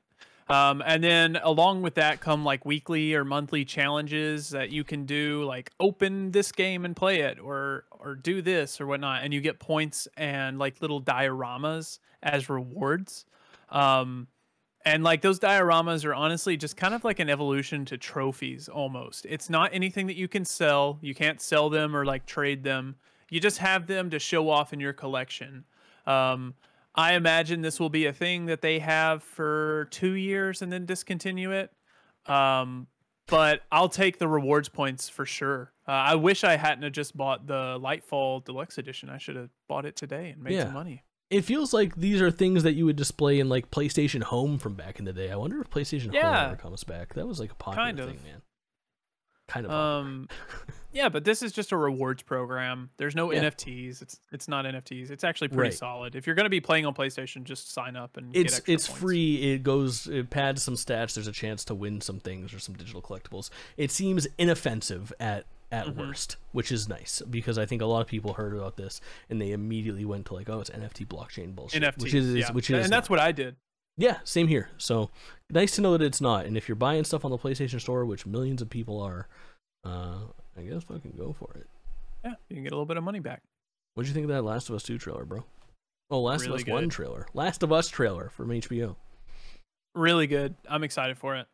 Yeah. I have high hopes. It might be the best. I'm calling it now. It's going to be the best video game adaptation to date. Better than Sonic the Hedgehog? I've never watched that, so yes. Better than Mortal Kombat 2020? Absolutely.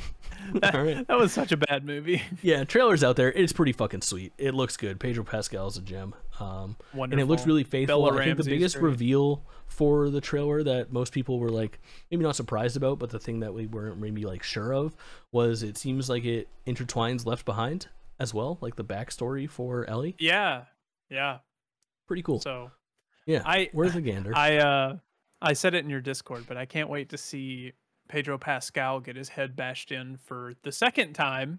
Do I have to cut that? That's massive Last of Us 2 spoilers. It came out in 2020. They've had time. You're right. It's also one of the most popular video game spoilers of the last 3 years. Which, yeah, also, trivia. When did Pedro Pascal get his head bashed in? Which one am I talking about? Game of Thrones, bro.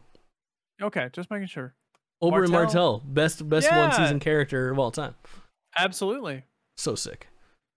Speaking of trailers, we talked about this a little bit at the top of the show. I'll be reacting to this tomorrow at 4 p.m. Eastern time on my channel at on October 6th. The Mario poster is out. Yeah. This is the Mario movie. Hell yeah. I don't see a timeline where this reveal goes well. Honestly, I just don't. But I can't wait to see it. Now, if you're watching and not listening, you can see that there's been a leaked image of Mario, and as much as he looks like iconic Mario, he also looks intrinsically cursed and wrong. Something is off with this man. There's think he just looks like Mario, man. Just Google leaked Mario movie and you'll fucking see this. There's something off. His cheeks are too chubby. His mustache is too furry. He's wearing a collar under his overalls. What's wrong a collared with a collar, shirt. bro? That's not what Mario wears. It's a t-shirt. It's a t-shirt. It's what he wears. I don't make the fucking rules. I just know that I look at this, and this looks like when you go to the store, and you go to the dollar store, and for $1 they have like an Avengers fucking action figure, and it's like cursed, and it's like cursed Batman is inside it. You know what I mean? And it all just looks like a little bit off. That's what this Mario looks like. I don't see a world where this reveal goes well, but at the same time, if Miyamoto's pleased with it, can you really argue with Miyamoto? No, I refuse to argue with Miyamoto. That's my king. So we'll see. I'm excited to check it out. Talk to me about this drama with the Disco Elysium developers. How do you say their name? ZA slash Zaum? ZA slash UM? Zaum? I don't know. I don't know how to pronounce it. They're like overseas. They're like developers of Disco Elysium are going through it. It's a pretty quick story, but something I found interesting and kind of sad because Disco Elysium, while I never finished it, I did spend a lot of time with it and enjoyed it. Mm-hmm. So pretty much key members of the Disco Elysium team, including the lead writer and designer, co-writer, and the lead of art and design, were all pushed out of the company involuntarily. Yeah, so pretty much the heart and soul of the Disco Elysium team has been shoved out. So the next game that they put out might not have the same charm as Disco Elysium. And it's all pretty like under wraps, right? There's not much. Nobody really knows what happened behind the scenes, but it doesn't seem like it was on the up and up. This happened about a year ago, and we just now found out about it publicly. Yeah. And like nobody really knows what happened. It's just kind of like, what is wrong with that studio internally? Did it happen because of the sudden rise to fame? No one really knows. It wasn't because the quality was bad. I mean, people love Disco Elysium. It was one of the best reviewed games from a few years ago. Yeah, but the thing to really keep in mind about this is just your video game companies are not, they're not a static. They're very, video game developing teams are very dynamic, and a game that you love may be followed up by the exact same company / team, but have totally different feels just because they lost like their lead, you know. Yeah. So it's very important to follow individuals in the gaming space as much as it is studios, because studios can lose their talent and lose their these companies like, are not your friend. Individuality. Yeah, without a doubt. Yeah, So- it's an interesting story. Let's just talk briefly about, I feel like to not mention it would be sacrilege. There was a massive Grand Theft Auto 6 leak from Rockstar. yeah, there wasn't there? Fucking wild. I think a lot of this stuff has been scrubbed from the internet at this point, but there was like 300 short videos of like blatantly work in progress GTA 6 engine stuff leaked. And it's wild to see, and it's created a pretty big ripple effect in the video game community about like what games look like when they're in development, and it's created a lot of solidarity. Jeez, a lot of solidarity in developers that feel for the people that are working on like a leaked game, because your average Joe that clicks GTA 6 leak video and sees this is going to be like, it looks like shit.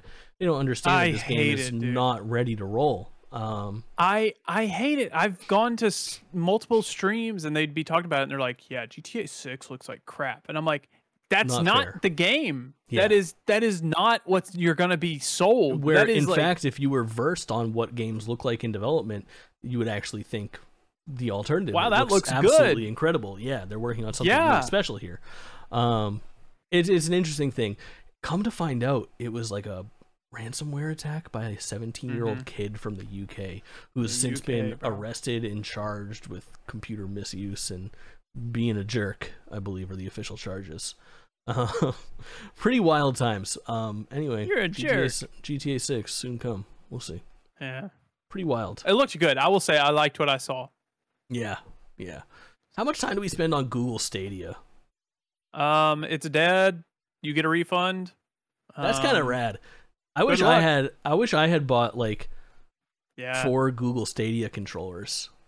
Yeah, or like the Chromecast like bundle. Yeah. Yep. I almost did multiple times. Yeah. Would have been pretty sweet. But yeah, Stadia is dead. Google has pulled the plug on this thing. The infrastructure will remain and perhaps be licensed out to other companies in the future, it seems like, because that is good tech. The streaming behind it was good. The platform itself. Amazon Luna's already got their thing going on. I wonder how far behind that one is from getting canceled. But yeah, R.I.P. Stadia.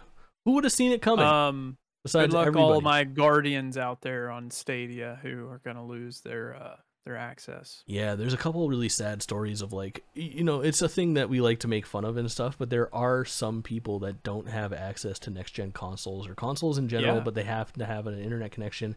And there are people that bought into this thing. It's from a big company like that.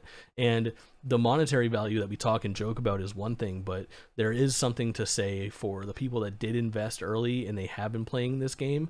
In the long run, you think about those games that you have hundreds of hours in, and if somebody told you they were going to take $60 out of your pocket, it wouldn't hurt you as much as it would hurt you to say, we're going to erase your 1,000 hour save.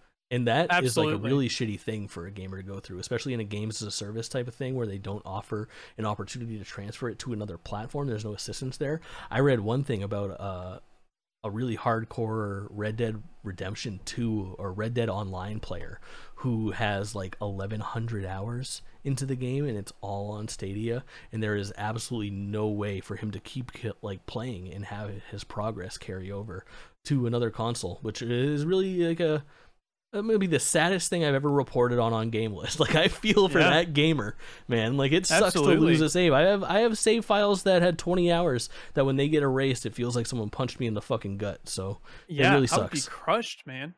Yeah. At least that is one good thing about Destiny, is the cross save. You don't have to worry about never having access again. Right. Not every game is built with those intentions, and it took Destiny a while to get there. All right, it's time for Kaulin's favorite part of the show. Kaulin and I argued about this at the beginning of the show. He was like, will you put Sly Cooper in the thumbnail? I was like, no one's clicking for Sly Cooper, bro. And he's like, you'd be surprised if you clicked this video. For Sly Cooper, leave a comment, please. I'm begging you. Your comment will buy me more Sly Cooper time on this podcast. Prove me wrong. If we get a single comment from somebody that I don't know from one of our like shared communities or something like that about the clicking on it because of the Sly coverage, or even because Sly is mentioned. If you say anything Sly related during this, Anything as please. a comment, I will admit you. defeat and say that Sly Cooper is better than Ratchet and Clank and Jack combined next month. It is. Yeah, so Sly I Cooper like Sly Cooper also, by the way, if you're clicking this because you like Sly. I don't dislike Sly in any way. I'm just not, He doesn't like it. Anyway, Sly Cooper's 20th anniversary. Sly 20 Cooper's so 20. good. Look at all that they did for their 20th anniversary. Okay. I take insult to that. Yeah, Kingdom Hearts so good. Look what they did for their 20th anniversary. Put Sora in fucking Smash. No, Sora, that doesn't count. No, it doesn't. Really. Sora's got some big feet, bro. He's a weirdo. Also, what the fuck are you talking about? They announced Kingdom Hearts 4 and 2 additional games. It was dope as fuck. Sly Cooper. It's his 10th anniversary, 10th or 20th. At a museum, bro. Oh my god. Sly Cooper turned 20, okay? And unfortunately there was no game announcement, no like remaster or remake, unfortunately. They did end up putting Sly Cooper back on the PS Plus catalog, which is great. I'm sad that they used the Thieves in Time artwork, but that obviously was some incel at PlayStation that doesn't know what artwork to use. But yeah, so for the 20th anniversary, we got a blog post. Let's go. A whole blog post. It was pretty much going through some history of Sly Cooper and interviewing a couple of the devs for Sly Cooper. Hold on now. I'm making you talk. Be playing. I'm making you talk over this. No, you cannot play the Thieves in Time trailer. Please, no, I'm begging you. No, please. All right. I'm sorry. Anyways, jokes are cruel. I can't even think anymore. Dev Madden, one of the original artists on Sly 1, came out with this beautiful, beautiful artwork with many Easter eggs for Sly Cooper. There was like a limited edition print run at some super bougie like print shop of some sort, and then they're selling posters of it as well. You actually can't see the full artwork in the YouTube video right now because it's cut out, but it is like it's like a poster form. So you can order a poster of this on the PlayStation Store, which I did, and I also have it as like my screensaver on like everything right now, of course. And then there's also a t-shirt that came out celebrating his 20-year anniversary. It is like a gray t-shirt with like Sly Cooper, Bentley, Murray, and Carmelita on the front with a little like the 20th anniversary emblem on the sleeve. And then there was a plushie announced at Fangamer, which is awesome. I will be buying all of these things because I love Sly Cooper and I'll take any type of copium I can get. Of course. But yeah, it's Sly Cooper's 20th anniversary. Did we get a game? No, but we did get a little bit of recognition. I'll take this over nothing, right? Yeah. We're still getting more than Jack and Daxter. So I'll take it. But Sucker Punch did say that they've moved on to other things. I have no doubt that one day we will get more Sly Cooper. That day just can't come soon enough. Yeah, and I'll be fucking over the moon when they announce more Sly Cooper. Don't get me wrong. It's just I like ragging on Kaulin more than I like ragging on Sly Cooper. I swear to God. Also, it's a nice poster. It's a great poster. It's a wonderful poster. One of the very first rewards for the PlayStation Stars is a T-Rex with the Sly Cooper cane. I just see that. It's like the PSX demo, the original PlayStation 1 demo, tech demo dinosaur, I think. With him picking like an apple with the Cooper cane, which is very odd, but I'll take Sly Cooper in anything I can get. Agree. Best game series ever. And so it was, which means we can now move on our news. We saved the best for last. You're welcome, Kaulin. We saved the best for last on our news segment. We will move on to what's coming up. And there's a lot of stuff. Listen, we made it. We're here. We're in the holiday season. This is a pretty good month for upcoming games. Okay, the first thing we must do is take a look at what's coming up for PlayStation Plus. And it's another good month. Yeah. Hot Wheels solid. Unleashed for PS4 and PS5, and Justice 2 for PS4, and Super Hot for PS4. Those are 3 good games. Yeah, absolutely. But if we do that, we must, of course, take a look at what I thought could not get worse. It's time for the shit show at the Fuck Factory. Your Xbox games with gold. You would think, hey, we're not going to offer 360 games anymore. Maybe we're going to pad it up and give you something sweet. Just eliminate your program, bro. Xbox is offering Windbound and Bomber Crew, end of list, as your games with gold for October 2022. I get it. You have Game Pass. That's where you're putting your marbles. Stop embarrassing yourself. Stop it. Stop. Hey, man, it's a $44.98 value. I fucking hate it. If you are ever going to play those games. I fucking hate it. It's a choice. Hate it. All right. Yeah. Overwatch 2 is out, so the next big release is on the 13th, Dragon Ball The Breakers, which they just announced starting, I think, October 7th through 10th. You'll be able to play this game for free as a early look at it. I think they have some faith in this title. It's pretty cool. It's like the 1 versus 4 lopsided multiplayer sort of experience. It's free. Go check it out. Asymmetrical. That's the word I was looking for. Lopsided works. It just sounds unprofessional. just not my greatest work there. All right. NHL 23 is coming out on the 14th alongside PGA Tour 2K23. Any excitement on any of these for you? No, but I do have a question. How many copies of PGA Tour 2K23 gets sold when a parent accidentally gets it instead of NBA 2K23? It's like a kid puts on their Christmas list. I don't think it's that bad. What used to be really bad... I want 2K23. Okay, here's the goal. I worked at GameStop during the era of Madden 2005 coming out at the same time as NFL ESPN 2K25 or 2K5 2005. A true nightmare. I bet. Yeah. It can't be more than the people that go out and they buy the PlayStation 5 version of a game for a kid that has a PlayStation 4. I think that still happens more. Yeah.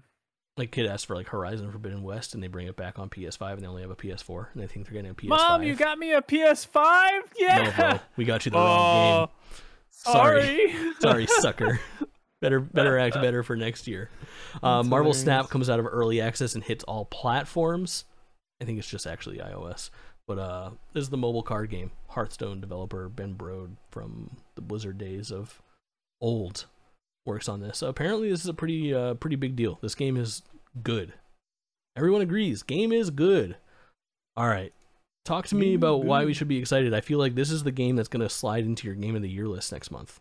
We're going to talk more about this, but Plague Tale Requiem drops on the 18th as well. Yeah, I actually don't have much to say about this game because I've been avoiding trailers for it pretty much for the past year because I just want to experience when it comes out. I adored A Plague Tale Innocence, and I have no doubt that I will adore this game. So nice. Watch the trailer if you're interested. Pretty cool. PC players get to experience Uncharted Legacy of Thieves collection on the 19th, which is a pretty big deal. Then we talked a lot about this last month, but Mario and Rabbids Sparks of Hope is finally hitting Switch on October 20th, which it looks fucking great. Looks great. Please play that video game. I'm really excited. I'll have impressions on that next month, I think. I don't know. I'm not sure. I'm on the fence. You play it. Don't make me. Gotham Knights. I'm not playing it. No, you, listener or viewer at home. Oh. What do you think the Metacritic score for Gotham Knights is going to be? Ooh, 72. That's a pretty good guess. I think it'll be a little higher. I bet it's going to be 76. I don't know. Could go either way. That's going to be on the 21st, the same day as quite a few games. So, new Tales from the Borderlands, Persona 5 Royal hits all platforms, including Game Pass. Scorn, A Somber Tapestry, also hits that day. So, all looks pretty good. Those are all pretty big mid-range releases, I feel like. I think Persona 5 is going to have a resurgence in popularity hitting those other platforms. I wanted to play Scorn, and then I remembered how awful the developers were that one time. Mm-hmm. And I said, no, I think I'll pass. Yeah, super scummy. We talked about it at length already. I played the demo October 27th for Star Ocean, The Divine Force.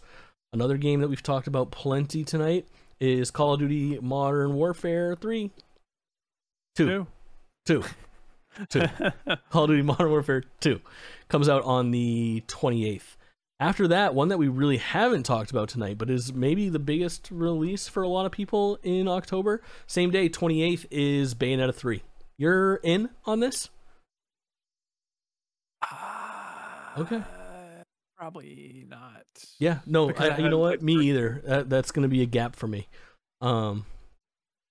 I need to go back and play Bayonetta 1 and 2. I know I deserve to. Yeah. I like the old Devil May Cry games. I know that this has a lot of that DNA in it. Good action hack and slash game with like all sorts of like action. Stylish. You're right. It is a very stylish video game. But maybe we'll work to get some impressions on it. It would be nice to give it a little bit of time. Last but not least, finally, Reverse, Resident Evil, finally coming out after a year. Come out. Here's a year and a half. We're actually on the horizon of a Resident Evil event sometime in the next couple weeks. They've announced already that there's one coming to take a deeper dive into the DLC Resident Evil 8 to showcase Reverse and take a look at Resident Evil 4 Remake. So we'll definitely be talking Resident Evil next month. Maybe we'll get some reactions in on that. I would watch a Resident Evil event with you before I played a Resident Evil game with you. Well, you don't have to play it. You just have to watch. Yeah, I'd watch the event before I watched you play the game too. Ugh. All right. Last but not least, we teased this a couple months ago. Colin and I did some work together. We went on Reddit. We found this list of, I don't know, what do you call this? Like accolades to give to video games and video game characters? I don't know. It's like an icebreaker video game version. Yeah. It's called About You Video Games. About You Video Games. So let's go back and forth on these things and talk about what we each decided. So favorite game of all time, you listed Sly 2 Band of Thieves. Oh, wait, we should do a little bit of housekeeping here. We tried to make a little bit of a rule here where you couldn't double up. You can't put your favorite game of all time as your most played game or the game you always come back to. You can't just have Sly Cooper 2 dominate this thing. You know, a little bit of leeway from time to time. Sly Cooper would have been my favorite game and favorite series and favorite soundtrack and favorite story. Right. Yes. So. All right. So you chose for your favorite game of all time, Sly 2. I chose Final Fantasy X. Hold on. Excuse me. It's called Sly 2 Band of Thieves. Say it by its full name, please. Sly 2 Band of Thieves, Final Fantasy X, a Squaresoft joint. Your favorite series is Dishonored? Yeah, man. I love Dishonored. My dog's named after it. That's true. Little Corvo. My favorite series is Kingdom Hearts, as a surprise to no one. I mean, honestly, Final Fantasy Kingdom Hearts, it was a tough one to decide. Best soundtrack, you chose Nier Automata. I'm proud of you. Nier Automata, yeah. It's a good choice. I chose 7 Remake. That thing is too fucking very good as well.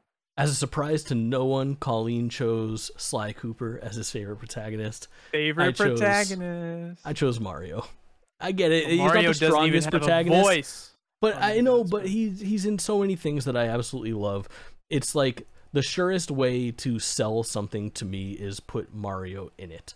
Like I've played so many weird things because Mario is in the title. I can't help myself. You're like a child. Like if you just show them something enough, they like it. If I just show you Mario enough, you're like, "Ooh, Mario, good." Market at me, companies. I enjoy it actively. Mario. Your favorite villain I have never even seen before in my life. Who is it? It's the Contessa from Sly 2. I think it's called Sly 2 Band of Thieves. Okay, you got me there. I think video games have a really hard time making a compelling villain. So this was the last one that I filled out because I'm like, I don't even know what villain I like. Not Sephiroth, bro?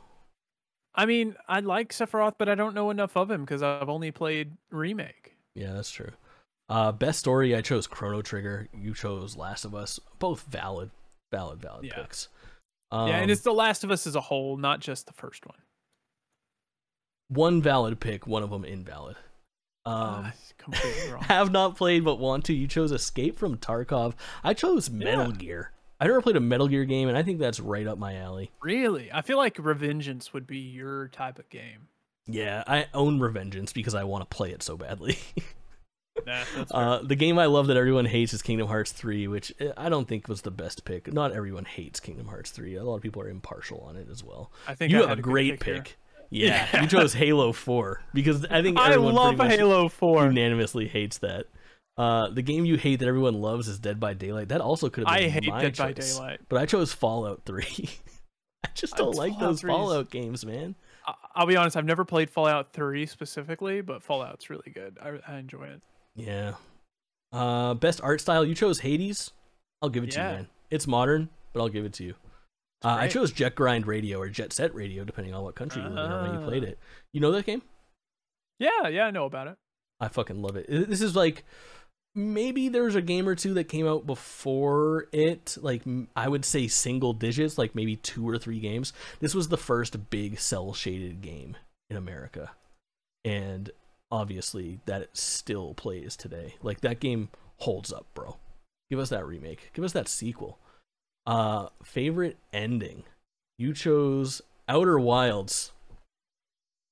Yeah, so I probably would have picked Sly 3 had we not had that rule, just because Sly 3 put a nice bow on the story.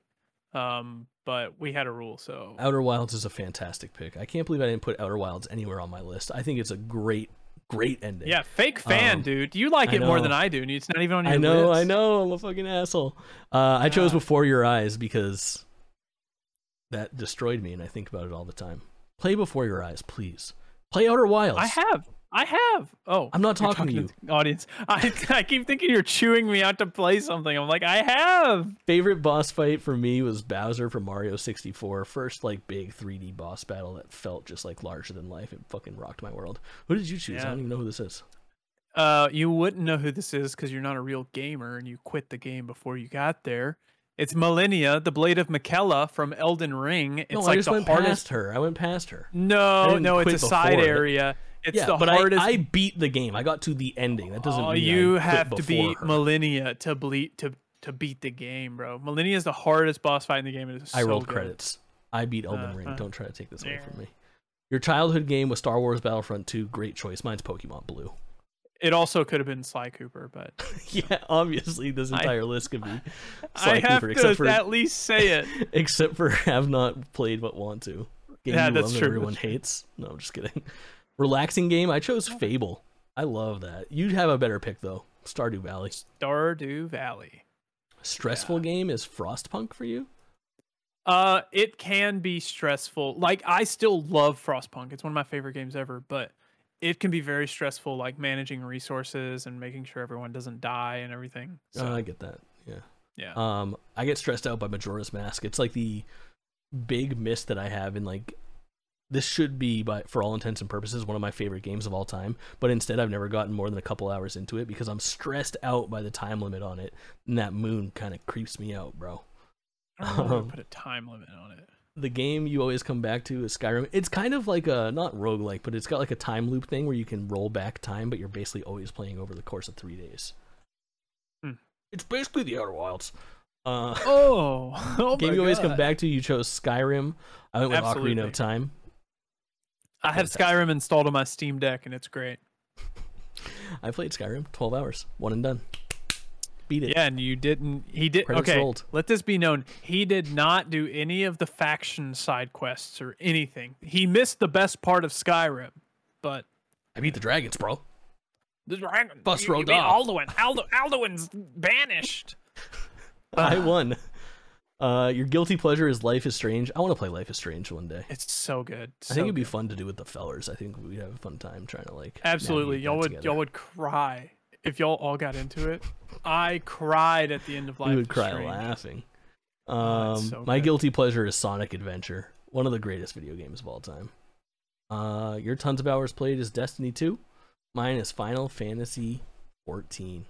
Well, you told me to change it from Destiny 2, so I did. I did You didn't actually. update it. Yeah. What did you change So I to? updated it to Apex. I have like 300 hours in Apex. That's right. Because you put Destiny 2 because it's what you've been putting your time into lately. And I was like, bro, do better. You've played plenty of games for longer than you played Destiny 2. I gave you a hard time. Yeah, and the game that I've played the most is actually Skyrim. I've put like 2,500 hours into Skyrim. Yeah. And it was over the course of like 2 years in middle school. Yeah, see. That's where the answers come from. All right. Yeah. That's a fucking episode. All right, so here's the thing. I know you're going to be busy, but things are going to get crazy in November. Here's the deal. Absolutely. Here's where I'm sitting right now for GameList coming up. There's a lot of stuff happening on each of our YouTube channels and our Twitch channels. So twitch.tv/Kaulin_, twitch.tv/JakeTwitchin. Each of our YouTube channels that are under there have VODs and original content as well. There's a lot of GameList stuff that's happening between reactions, streams, things that we're going to talk about that you want further details on. You can find things there. Also, everything is available at GameList Show, Instagram, YouTube, Twitter, Twitch, you name it. We're somewhere on one of those 3 channels. Among the things that are happening, a bunch of reactions from me during the daytime over the next couple weeks for whatever they announced, including Need for Speed, the Mario movie trailer, the new Pokemon trailer. Kaulin and I will be streaming Final Fantasy VII Remake Intergrade in preparation for Spoilist that's going to be coming up before the end of the year. That'll be on his Twitch channel next week, which will be super, super fun. Really looking forward to that. Outside of that, we'll have a new GameList episode proper for you at the beginning of November, probably very early in November. I would expect like the first 3 days of November. Before God of War comes out. Then what I want to say is that things are going to get kind of fast and loose with the GameList show. So Colin and I really haven't even talked about this, but it's sort of like what we ran into last year as well. We have Spoilist to do, and games start coming out furiously, and announcements start coming out insane. I'm assuming we're going to have at least a PlayStation State of Play, if not a full PlayStation conference. What do they call the big ones? Showcase? What I will say is you're guaranteed episodes of GameList at the beginning of November, at the beginning of December, at the beginning of January, of course. But if we can find time to do so, we'll do some mid-month episodes too. Maybe in December, maybe in November, definitely in January. Why, you ask? Because Game of the Year is coming up. We've got to figure out what we're doing. We're going to be playing more games than we usually do. We're going to be working on each other's lists where we try to fill those gaps in what Kaulin has played and what I have played. We're going to be looking at the list that you guys submit at YouTube on our comments so that we can know what you guys think that we should be playing and what you guys appreciate as our, community's Game of the Year list. We've got a lot of stuff to do. So we'll keep you updated with each new episode as far as when the next one is coming, but my loose plan is more GameList content as we ramp up those Game of the Year conversations running into 2023. So a lot to look forward to. We're going to have lots to talk about. Without a doubt. Kaulin, what am I forgetting? Not much. I don't think we're forgetting anything. It's pretty solid. We got our plugs in. We got to thank the people for listening or watching. Really appreciate it. If you give us a thumbs up or a review, it goes a hell of a long way. We're getting bigger, but we're still pretty small. We can use every little bit of interaction that you guys can give us. We really appreciate it. Kaulin, say something fancy to take us out of here. Bon appetit. Okay. Bro, French is fancy, right? It is. It is. I don't know.